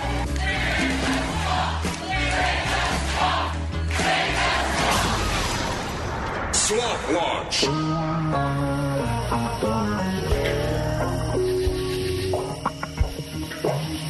Gary and Shannon. Well, here we go into Swamp Watch, where we talk about what's going on in Washington, D.C. A couple of big stories. One of the ones that we'll get to in just a few minutes is actually the story about the trade war that is apparently about to be set off. The markets around the world were shaken by the president's decision to impose tariffs on steel and aluminum imports. We'll talk about what led to that decision with Lana Zach. There was also a meeting last night between the president, vice president, and a representative of the National Rifle Association, and the president tweeted about that. And so did the NRA. And it sounds different than what we saw coming out of the roundtable meeting the president had with lawmakers earlier in the week. So we'll talk about that. One of the stories is that National Security Advisor H.R. McMaster is in real jeopardy of losing his job. CBS News is reporting this story. They said that they have sources that tell them that McMaster could be out of a job very soon, possibly before the end of the week. So maybe a couple of days. That died down a bit when last night the White House said he's not going anywhere. The principal deputy press secretary, a guy named Raj Shah, says that the White House, and specifically this White House, faces all kinds of rumor and innuendo about senior administration officials and has since it's been in place. And he says there are no personnel announcements at this time. The story was that the White House Chief of Staff John Kelly and the Defense Secretary James Mattis were planning on removing H.R. McMaster. He is the second national security advisor, of course, to serve under the president because Michael Flynn was the one who stepped down. The White House is claiming that this story from CBS is totally incorrect. In fact, I was just with the president and H.R. McMaster in the Oval Office. According to Michael Anton, a spokesman for the National Security Council, he says that the story is fake news, that one and the one that appears in NBC. However, sources have told Major Garrett, the White House correspondent for CBS News, that the tension is real and that an exit strategy is possibly in the works. One of the names I've already seen thrown around as a possible replacement for H.R. McMaster is a friend of the Gary and Shannon show, John Bolton, and his mustache, who would automatically get a deputy national security advisor title if, in fact, John gets the job. Another story is that the follow-up on Jared Kushner losing his top secret security clearance is that federal investigators are trying to figure out whether any of Dimples Kushner's business discussions with foreigners during the presidential transition have shaped White House policy at all in ways designed either to benefit those people who are giving him jobs, giving him money, or retaliate against those who didn't negotiate the way he wanted them to.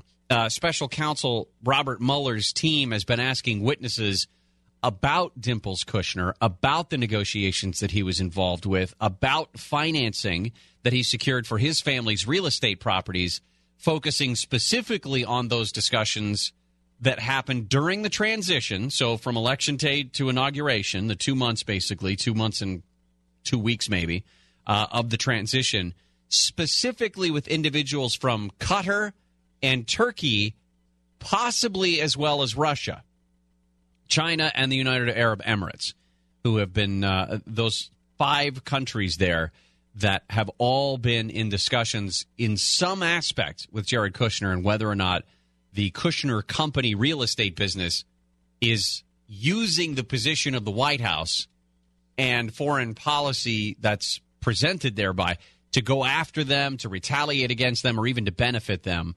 But he's not the only one, Jared Kushner, that is, because the FBI is now looking into the negotiations and the financing surrounding another Trump property, or I should say Trump-branded property in Vancouver. That deal was completely negotiated by Ivanka Trump. And what's strange is this is not a Trump property. This is not a Trump building. It did open in February of last year, so it was after the president took office. And it's not owned by the Trump organization. A Malaysian family owns it. And what they do is they license the Trump name. They get licensing. Trump gets licensing and marketing fees from the developer, in this case, the Malaysian guy and his family. But the Canadian developer also pays into that. So it's not even a Trump property. It's the negotiation of the property that's under investigation. But we don't know why. Now, the FBI counterintelligence group is investigating Ivanka's business deal, supposedly. Again, follow the sources, this being reported by CNN. But they don't say why. I mean, the timing of it could be of interest. If, in fact, it opened right after the inauguration, there had to be some negotiation that took place during, again, the transition. But we don't know. We don't know if it's the foreign money flow, the direction it went, either from the developer or from condo buyers who may have been in there internationally as well. Could be sparking scrutiny. Could be simply the fact that she's married to Dimples and the dealings that he's been involved with.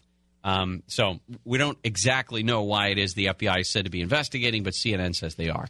The president also said he has a very strong measure to take against the opioid crisis, that he's spoken with Attorney General Jeff Sessions, Mr. Magoo, about suing the makers of opioid drugs just days after the Justice Department announced that it was going to be helping a long list of county and municipal governments do just that. So whether the federal government would go after them on its own or just simply join the lawsuits, add some meat, some beef behind the lawsuits of these other municipalities. But the president also suggested that we need to kill drug dealers. He said that we would be introducing very strong penalties and reminded the audience there at the Justice Department, some countries have a very, very tough penalty, the ultimate penalty. I don't know why he didn't just say they put him to death. And by the way, they have much less of a drug problem than we do, he said. Not sure if that's exactly the right way to put it, but in the Philippines, I think that's probably the easiest example that he would point to and that everybody thinks of when they think of this. Rodrigo Duterte has been killing people left and right. That president, there are 12,000 drug users and dealers who have, finger quotes, who have died in the last 2 years since their drug war began in the Philippines. They have died. Whether or not the government had anything to do with those deaths is a little bit hard. Some of them are executed at the end of a local police officer's gun. Drug trafficking, by the way, is punishable by death in 14 countries. But only 7 of them actually, in any real fashion, do it on a regular basis. China, Iran, Saudi Arabia, Vietnam, Malaysia, Indonesia, and Singapore. So the Philippines not even on that list. So, not a new thing. Oh, we come back. We're going to talk more about the potential trade war that started because of tariffs on steel and aluminum. Lana Zach's going to join us. But before the top of the hour, I have to tell you about this state house seat that is being campaigned for. One of the candidates in that race to take over a house seat in the state of Texas has received close to $90,000 worth of campaign donations. But more than half of it is made up, I can't even describe. It's made up of a certain type of donation that apparently is not unusual. But dear semen is a thing. I'll explain next on Gary and Shannon.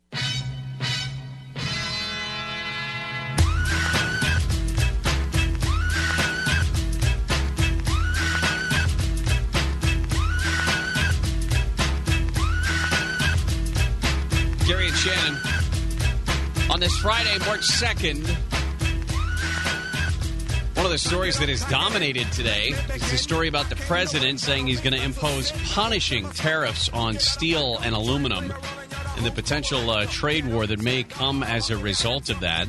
There's also this story about the meeting at the NRA, with the NRA from last night at the White House. So we'll talk about both of those things. Lana Zach is joining us to talk about it. Let's start with this potential trade war. What's going on? The president says he's ready for a trade war. He thinks it's going to be easy to win. He sort of, in some ways, seems to be taunting China, especially. At least that's how many are taking the president's most recent comments about a major tariff on imported steel and aluminum. And the stock market just doesn't seem to be a fan of that. We saw the Dow dropping tremendously yesterday. The S&P 500 as well. Both continue to be down and really hurt by this. Economists are saying that while this is great rhetoric politically, what it'll ultimately mean is that you and I and everybody listening is going to end up paying more money for any of those goods that are imported that use steel or aluminum, and so we're going to be the ones who ultimately pay that tariff. Yeah, I saw a couple of different headlines that basically intimated it's good publicly, but economically it could potentially hurt a lot of people. Right, and there are some areas that are dependent on the steel and aluminum industry that are rejoicing at the president's announcement. Ohio, in particular, looks to potentially benefit from this, but in California, not so much. Now, how was this? Was this just announced via Twitter? I mean, was there a specific policy that came out? Was there a position paper or anything they put out by the White House for this? Yeah, the president had received a recommendation last week that encouraged this. Another one of his advisors, though, Gary Cohn, had been in opposition to it. So it wasn't unanimous across the Trump administration. And so for many people, when the president from the White House announced that he would in fact be doing this and imposing that 25% tariff on imported steel, 5% on aluminum. That took a lot of people really by surprise. There's one person, though, that people are wondering maybe wasn't surprised enough. Carl Icahn, somebody who's very close to President Trump, formerly a Trump advisor who sold off $31 million in stocks in a company heavily dependent on steel just a few days before this announcement. So some people are also raising some concerns about how much he might have known about this announcement before it came out. Can't raise your eyebrows too high. They might fall off of your forehead. Well, one of the things that watch happened... out for falling eyebrows. Right. That's always a concern, Gary. One of the other stories that hit last night was that the president and vice president had met with a member of the National Rifle Association there at the White House, and that sort of prompted a tweet from the NRA, from this lobbies for the NRA, that basically suggested that the president was backing away from the positions that he had been talking about with lawmakers on Wednesday.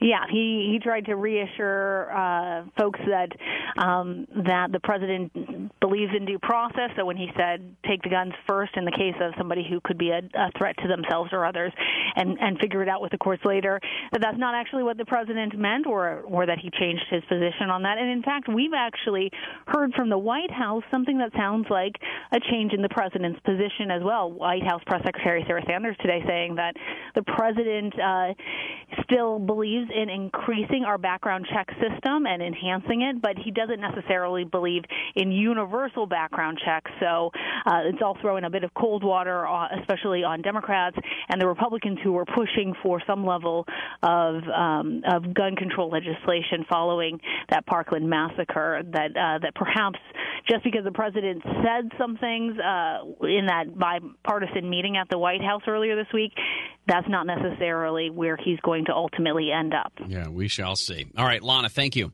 Great to talk to you, Gary. Lana Zach there with the latest out of Washington, D.C. One of the stories politically that I wanted to bring to you is the story about South Texas. There is a judge, Annalisa Garcia, district court judge, who is running to unseat a Democrat in the state house there in Texas.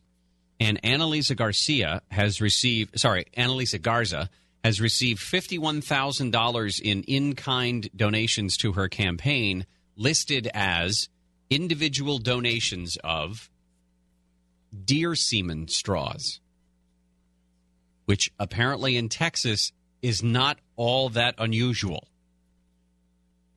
Deer semen in Texas is a common way for deer breeders to donate to political campaigns. They're valued at about $1,000 a pop. A deer breeder who serves as the treasurer for the Texas Deer Association says that, in fact, the Political Action Committee for the Texas Deer Association has received more than $975,000 in deer semen donations since 2006. Fred says semen is a very common way for us to donate. One collection on a buck could lead to 60 straws sometimes. If you have a desirable animal, it's a way to bring value without breaking the bank. Buck Wood, who is a campaign finance and ethics attorney, of course, says that these donations technically are not in kind since the money, not the actual straw of semen, is given to the campaign. What they do is they will auction off the straws and then donate the money itself to whatever campaign they're looking at. Not unusual in Texas. All right, when we come back, I have an update on the Larry Nassar story, and it is a twist that you will not have seen coming, I promise. That's going to come up next on the Gary and Shannon Show.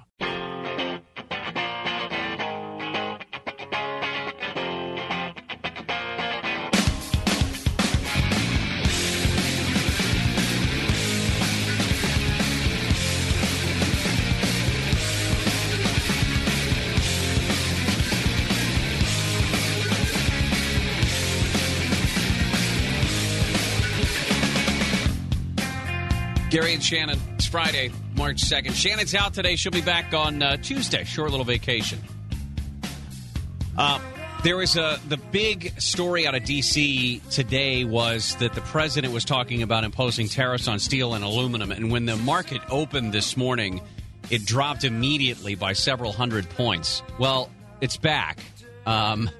According to MarketWatch, it looks like the Dow will end the day down just 70 points, which is less than 0.25%. In fact, the S&P 500 and the NASDAQ both ended up in positive territory today. So as much as people were terrified that this was going to signal a trade war and that the markets around the world did not like it, at least the domestic markets seem to be okay with it for now. We shall see what happens the rest of the markets when they open back up on Monday. One of the stories that we've talked about the last couple of months is the story of Larry Nassar. Remember, he was the U.S. Olympic Committee's choice to be the gymnastics doctor. He was also working at Michigan State. And as we've seen over the course of the last couple of months, 260 plus women had come forward to say that this guy basically is not the right word, and it's not correctly used, that he had molested them, that he'd abused them. He was sentenced in January to 300 years in prison for all kinds of sexual misconduct charges. Well, gold medal Olympians were among those who were molested by this guy, who were abused by this guy. Allie Raceman was one of them, Olympic gold medalist. She has now filed a lawsuit, not against Dr. Nassar. She has filed a lawsuit against the U.S. Olympic Committee, alleging that the organization was aware that Dr. Nassar was molesting girls and that they tried to cover it up. She announced that she filed it a couple of days ago. It wasn't really announced until today. But she says that the U.S. Olympic Committee was aware at the highest levels of the organization that Dr. Nassar had molested Olympic and national team level gymnasts who participated with USA Gymnastics. You remember she was one of the ones who came out and very publicly in that courtroom blasted this guy for what it is that he did. The lawyer says a simple fact is this: if USA Gymnastics and the U.S. Olympic Committee had followed their own bylaws, policies, and procedures designed to protect children from sexual abuse, Ms. Raceman would never have met him, never would have been treated, in quotes, by him, and never would have been molested by him. He was originally picked up on child pornography charges, and faced 10 counts of criminal sexual misconduct, sentenced at the beginning of January to 60 years in prison on the pornography charges, and a total of 300 years for the various sexual conduct charges. And if you remember, the judge got blasted for her half-an-hour lecture to this guy. People were saying that this was probably going to send it to appeal because she overstepped her bounds as a judge. I think everybody in the country was applauding that woman when she ripped into this guy from the bench. And even if it does go to appeal, this guy's never going to see the outside of a jail once again. And the 260 people who were molested and attacked by this guy are the ones who have to deal with it. I got a new one for you, though.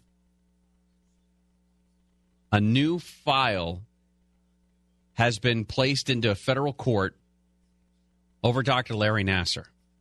This time a 16-year-old, now a freshman at the University of Michigan, is on the USA National Gymnastics program.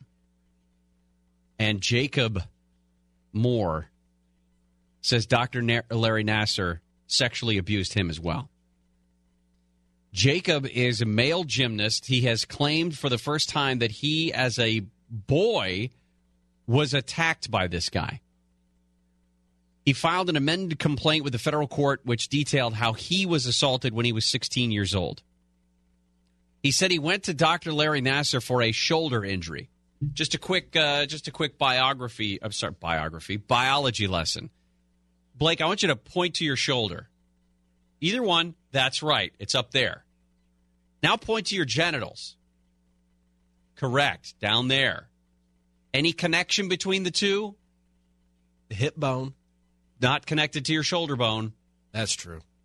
Any muscles that go from your shoulder to your groin? No. No. Any nerve pathways that probably go from your shoulder to your groin?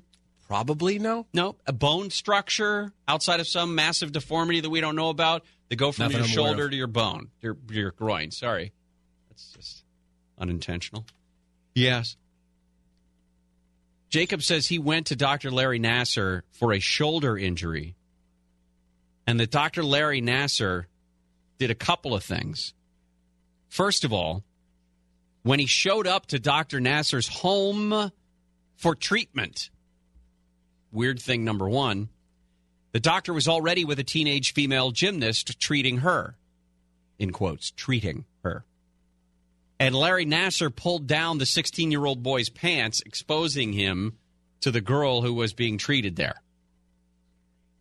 Nasser then told Jacob he would treat the injury with acupuncture in his pubic area and in and around his genitalia. Now, they have to point out in the federal documents that there is no known medical connection between shoulder pain, which could be treated through acupuncture, but there's no known connection between shoulder pain and the area of a male's genitalia. This is the first guy that we know having accused Larry Nasser of molesting him, sexually abusing him in a way. So, just a terrifying footnote, perhaps, to the ongoing story that we've unfortunately seen about Larry Nasser. All right, it's time for Mr. Mo Kelly on the movies. Welcome to Mo on the Movies. Oh, Red. Don't be ridiculous, darling. It's Mo on the Movies. Kiss me. Not a chance.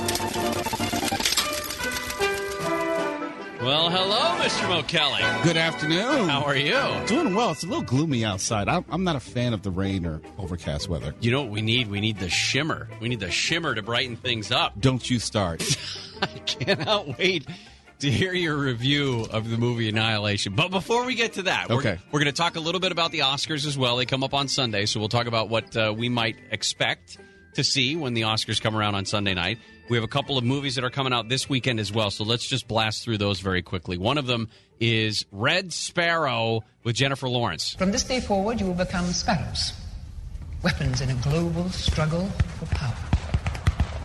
Every human being is a puzzle of need. You must learn to intuit what is missing, become the missing piece, and they will give you anything. Okay. She's a former ballet dancer. She becomes a Russian intelligence operative. She's forced to use her body as a weapon, and her first mission targets a secret CIA agent. I hear there's nudity in it as well. Apparently, she's quite proud of the nude scenes. She's been talking about them nonstop. Yeah, and I guess she didn't finish middle school either. Why? Judging by all the comments she's been making in regard to her 60 Minutes interview. Which is part and parcel of the promotion of the movie.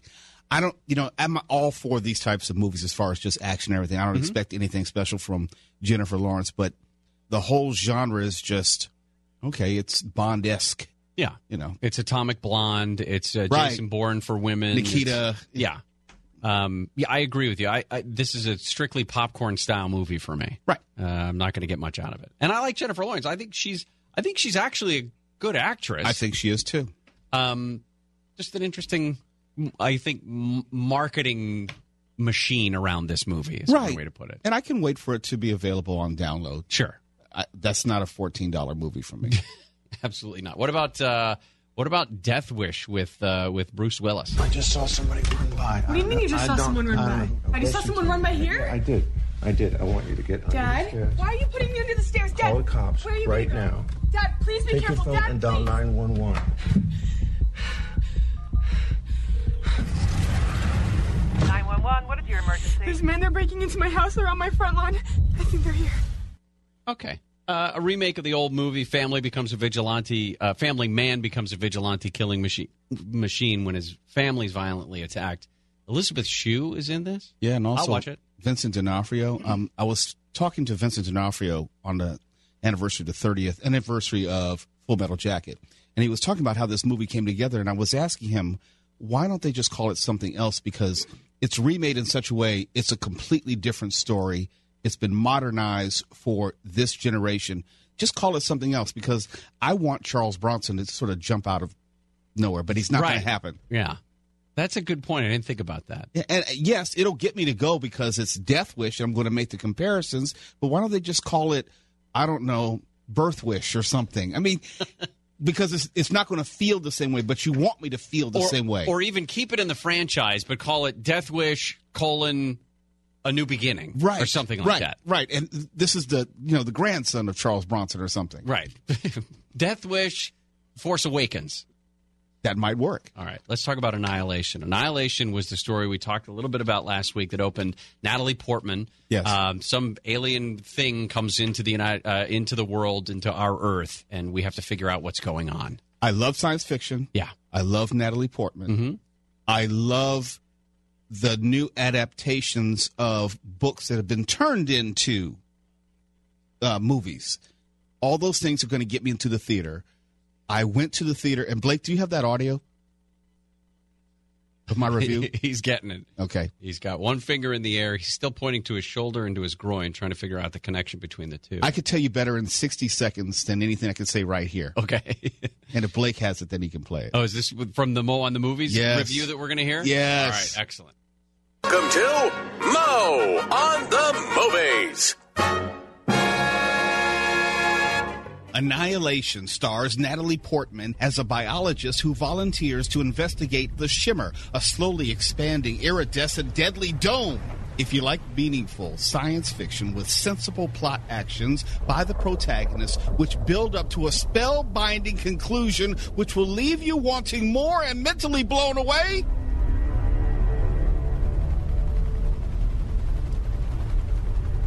well, this movie isn't that, and you probably hate every moment of it, every scene, and you'll regret spending a dime on it. It's bad. It's really bad. It's terrible. It's horrible. It is abysmal. Worst movie of the genre since maybe Battlefield Earth, a toss-up. Whoa. Insert the cliche, I heard the book is much better. And that even may not be true. I'm Mo Kelly for Mo on the Movies. You even went Charles Barkley terrible on that. Terrible. A lot of walking, a lot of talking, miscast characters. Voices were very annoying to me. I don't want to give away any plot points, but Natalie Portman and other female soldiers-esque, not because they're not really soldiers, are thrust into the situation where they have to go into the Shimmer, and they're completely and obviously inadequate and have no business holding a weapon. Not because they're women. Not because they're women, because their characters have made it clear that they don't know what they're doing. And they have like M16s. They make it clear. Because there's a line where they ask Natalie Portman, how did you learn to shoot like that? And Natalie Portman is a character who has 7 years in the military. But you all have M16s. You should know how to shoot. Right. You shouldn't be surprised when the lady next to you knows what's going on. Oh, well, that's too bad. It is really weird, and I understand the book is really weird, but this is god-awful. I did see some people who had said, like the Washington Post reporter, movie reviewer, said it's going to make you feel small, it's going to make you terrified, and you should rush to see it. Lies. Lies! Damn lies. All right, well, I guess that one's off the list tonight. Did you see Game Night by any chance? No, that's next. I think that's what I'm seeing tonight. Yeah. That may be on the date thing. All right, the Oscars come out on Sunday night, and we saw Shape of Water come in with the most nominations at 13, I think. Dunkirk followed with 8 nominations. 3 Billboards Outside Ebbing, Missouri had 7. All 3 of them have Best Picture nominations, and we'll get into some of this in a second. Outside of the awards, what do you expect to see politics-wise, whether it's Me Too movement or Time's Up or Washington, D.C. politics? Yes. All of it? Yes, and I think, isn't Jimmy Kimmel hosting? Jimmy Kimmel's hosting again. That should give you a real indication of where it will most likely go. I would tune in, if anything, just for the opening monologue, because that will set the tone. This has to be more impactful than the Golden Globes in a political sense. You have to go further than simply a pin or a slogan or just a speech, because people are looking to see if Hollywood is actually going to back up anything, all that stuff that they've been talking for the past 6 months about Harvey Weinstein. Well, to that end, there will be no dress code. There will be no Me Too black dresses kind of movement like we saw at the Golden Globes and at other award ceremonies, because they've said we are not we're not an awards show protest group, so we stand down this time, is the way that they put it. I don't think that's possible, is it? I mean, it's not possible. You have Jimmy Kimmel hosting. Yeah. He's going to have something significant to say about any number of issues, be it healthcare, be it President Trump, be it Me Too. Why? Because that has been his standing opening monologue every night of his show. Yeah. Why would this be different? Is that going to turn people off, though? I mean, to me, it's clear that the Oscars in general have lost an audience share that they assumed, I guess, would always be there. I think that's a misdirection and misinterpretation, respectfully, for this matter, if only because the whole idea of a 3.5 hour show is antiquated. When I know I can get the highlights on YouTube or on the internet almost instantaneously, where it used to be where you did not have that option, well, you better watch it during the show or you're not going to be able to see it at all.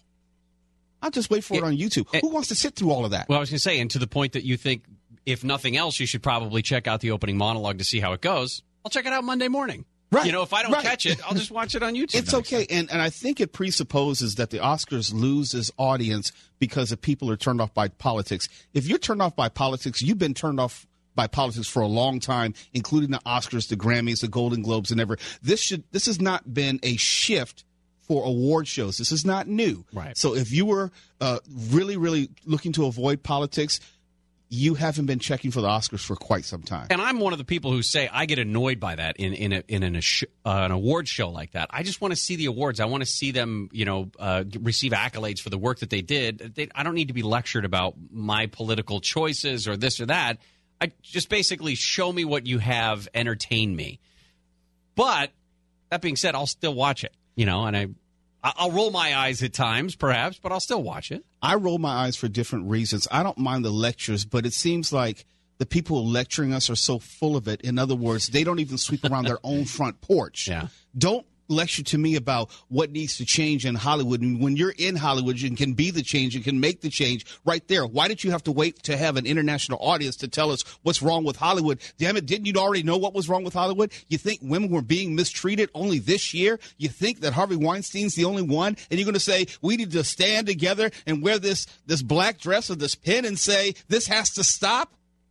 That's why we talked about this a couple of weeks ago when Janelle Monáe made her speech at the Grammys. I stood up and said, now she's calling out everybody in the room. The room. She said, it's not about you guys out there. It's about you and you and you and you. And we have allowed this to happen in our industry, and we can't do it anymore. Not calling out people in corporate America or in Washington, D.C. or anything. Within the room, she called them out, which I thought was a good, nice change. Let's see if the Oscars have the same internal intestinal fortitude.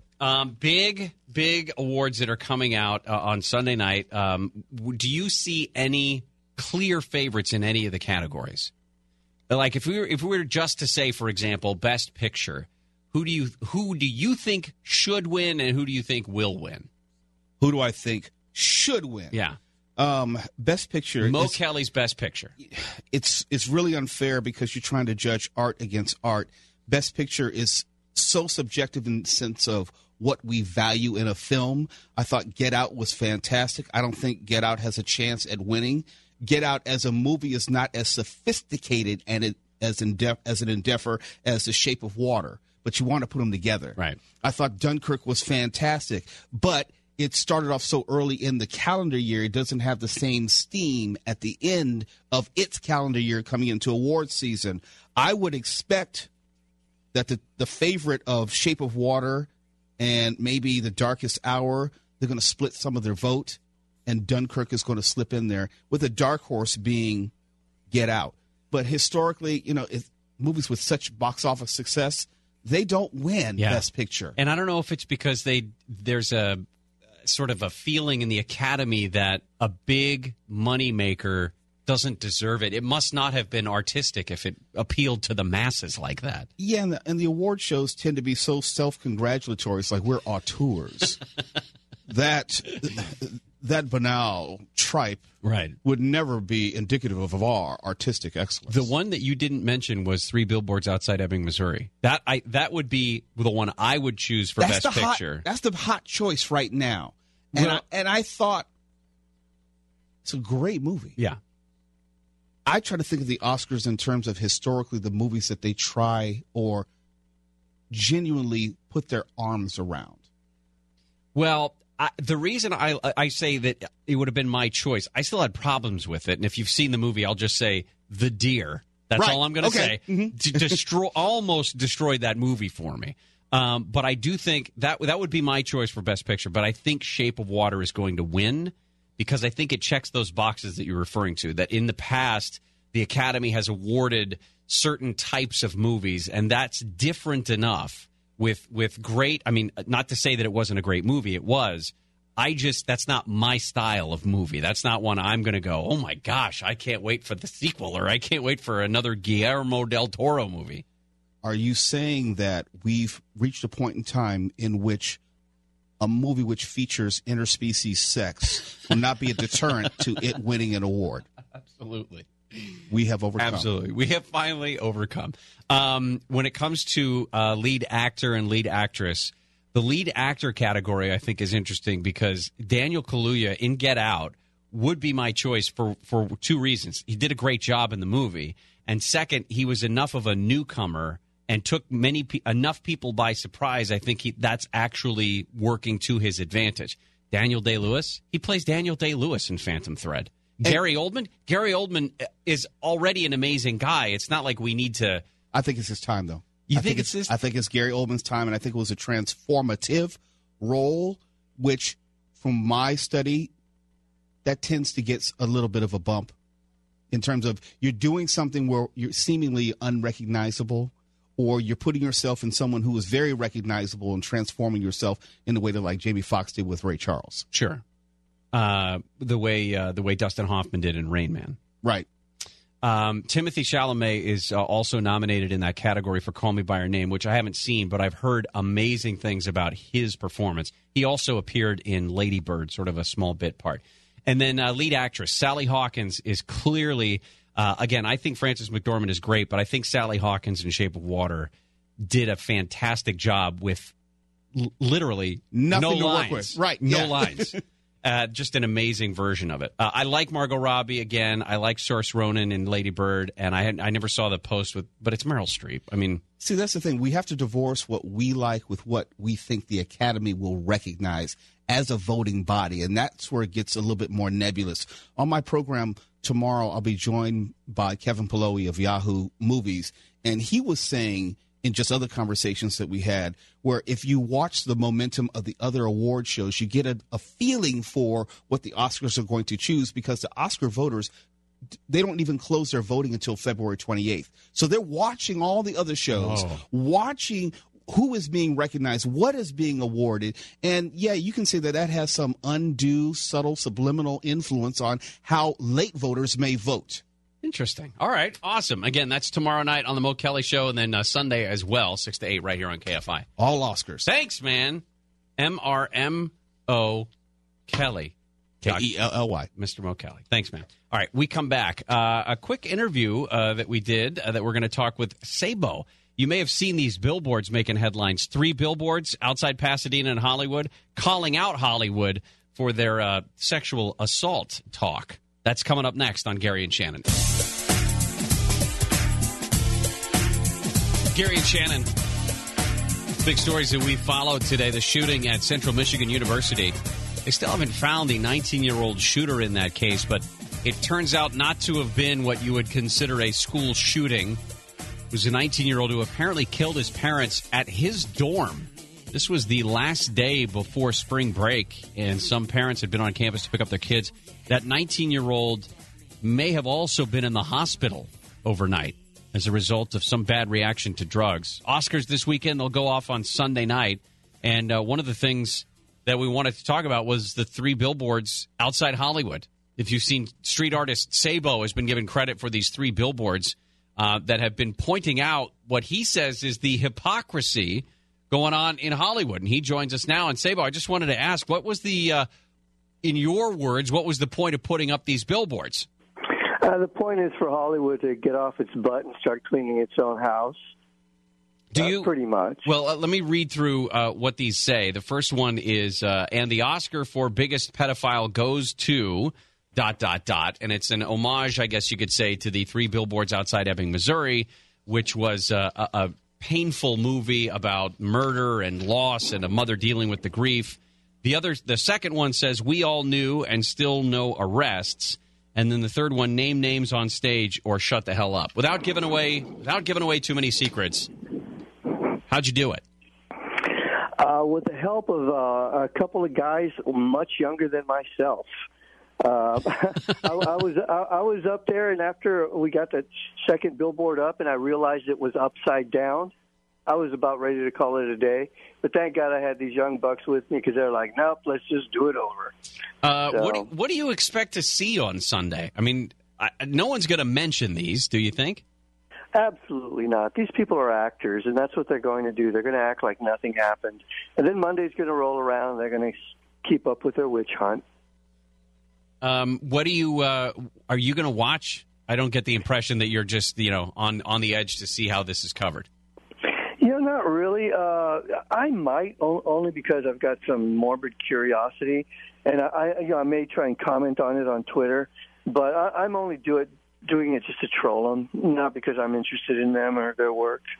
Well, you also took responsibility for the posters that went up about Meryl Streep that had the words "she knew" right across her face, and it was all up around her house and everything. What kind of feedback did you get about that?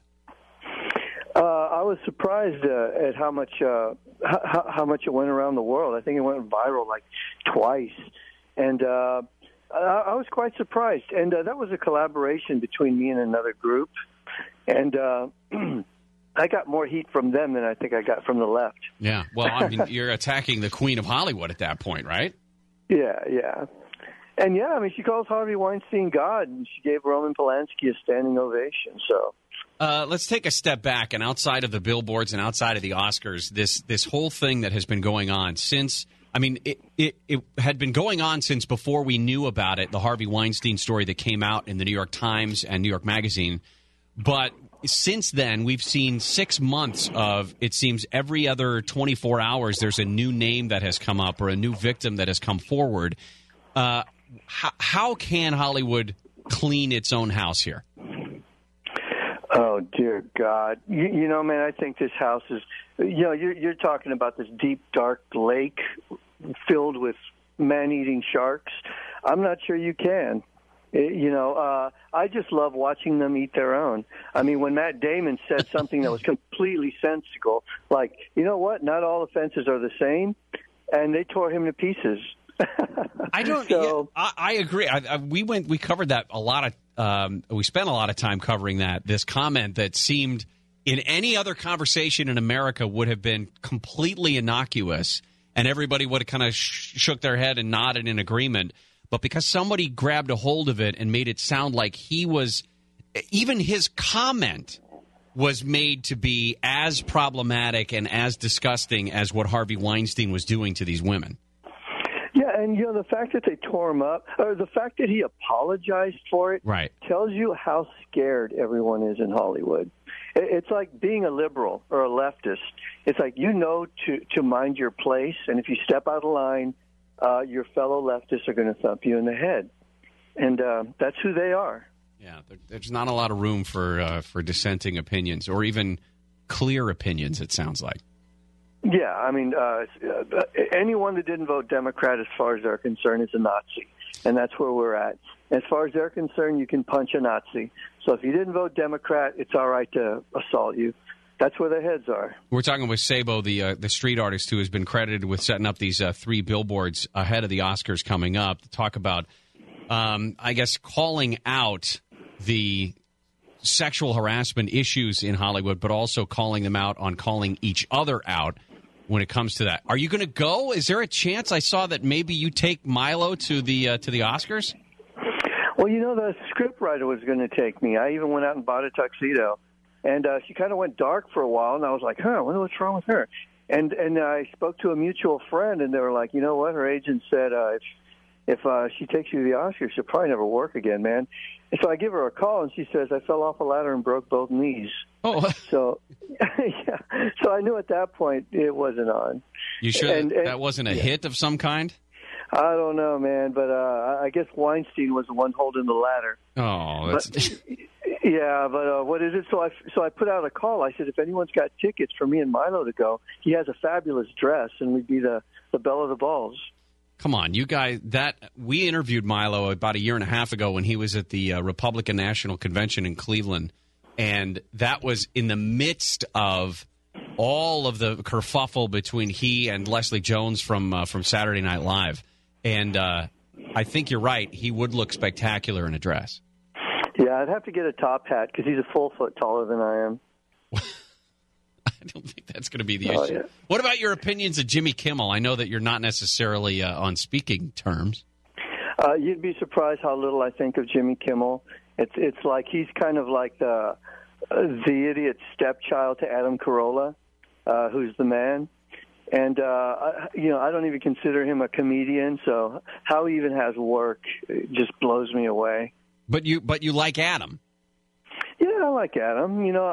I've never followed Adam all that much, but, in the past couple of years I've been listening to him, and I'm like, damn, this guy makes sense. Yeah, and I kind of feel bad that I hadn't listened to him in the past. I mean, he probably made sense the whole time through. Well, and I think he's one of the writers, actually, for Jimmy Kimmel this weekend. Yeah, that's why he doesn't put him down. He wants to keep his job.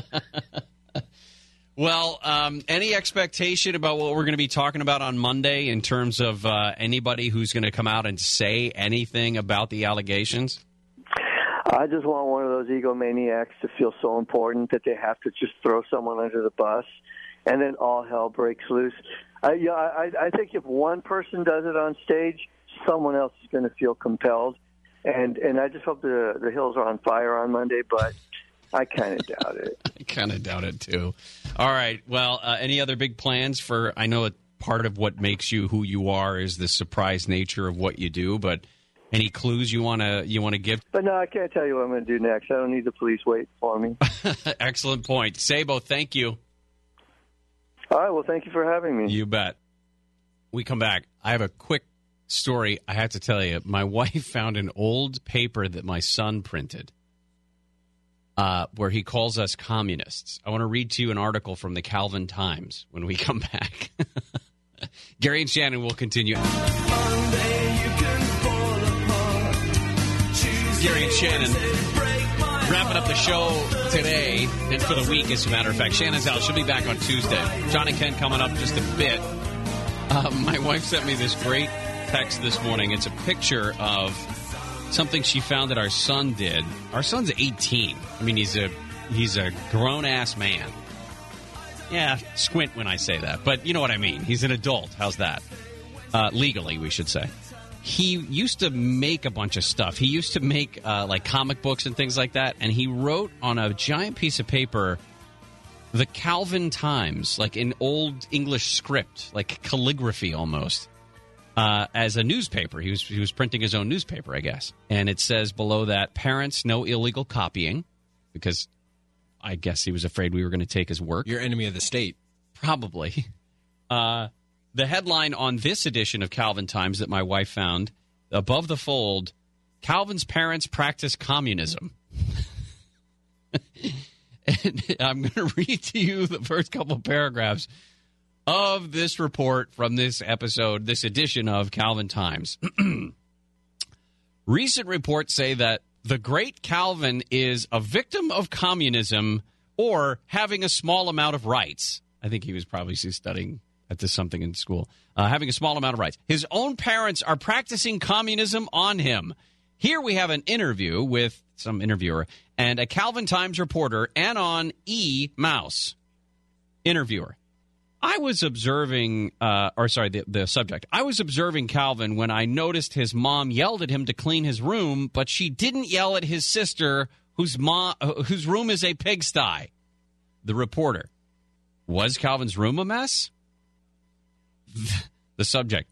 He had some army men out, but that was it. The reporter says, that's peculiar. And the subject says, agreed. Also, what exactly do you do? And the subject says, you could call me a spy, but I mostly gather info with my own eyes and tell the truth to people like you, Anon. And then it says, okay, back to the topic. I gather you've been spying on Calvin for a while. Yes. And then it goes on. You can't see the rest of it. But there's a sign that is in page 2 of the Calvin Times, and it says, bad parents, more democracy. Now you guys know what I had to deal with. All right. When we come back on Monday, we're going to talk about all kinds of stuff, including the latest about what sort of market reaction we're going to see around the world and the president's threat to impose punishing tariffs on aluminum and steel being brought into the country. John and Ken up next. Conway up at 6 o'clock. We'll see you Monday. Stay dry, everybody. Gary and Shannon's Side Studio Show. Let's get it. Coming up later. Ready? Are you ready? Okay, here we go. Okay. Coming up later on the Gary and Shannon Show. Even flow.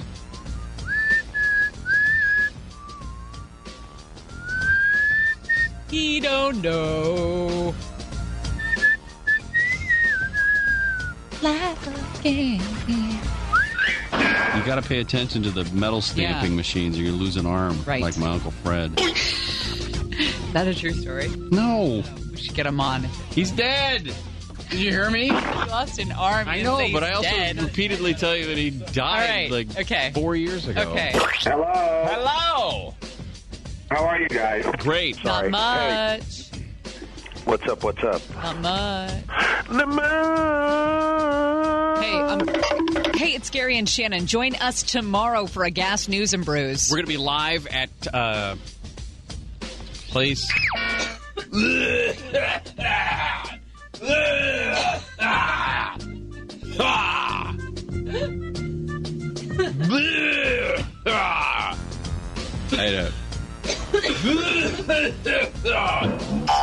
Shave every hair off my body.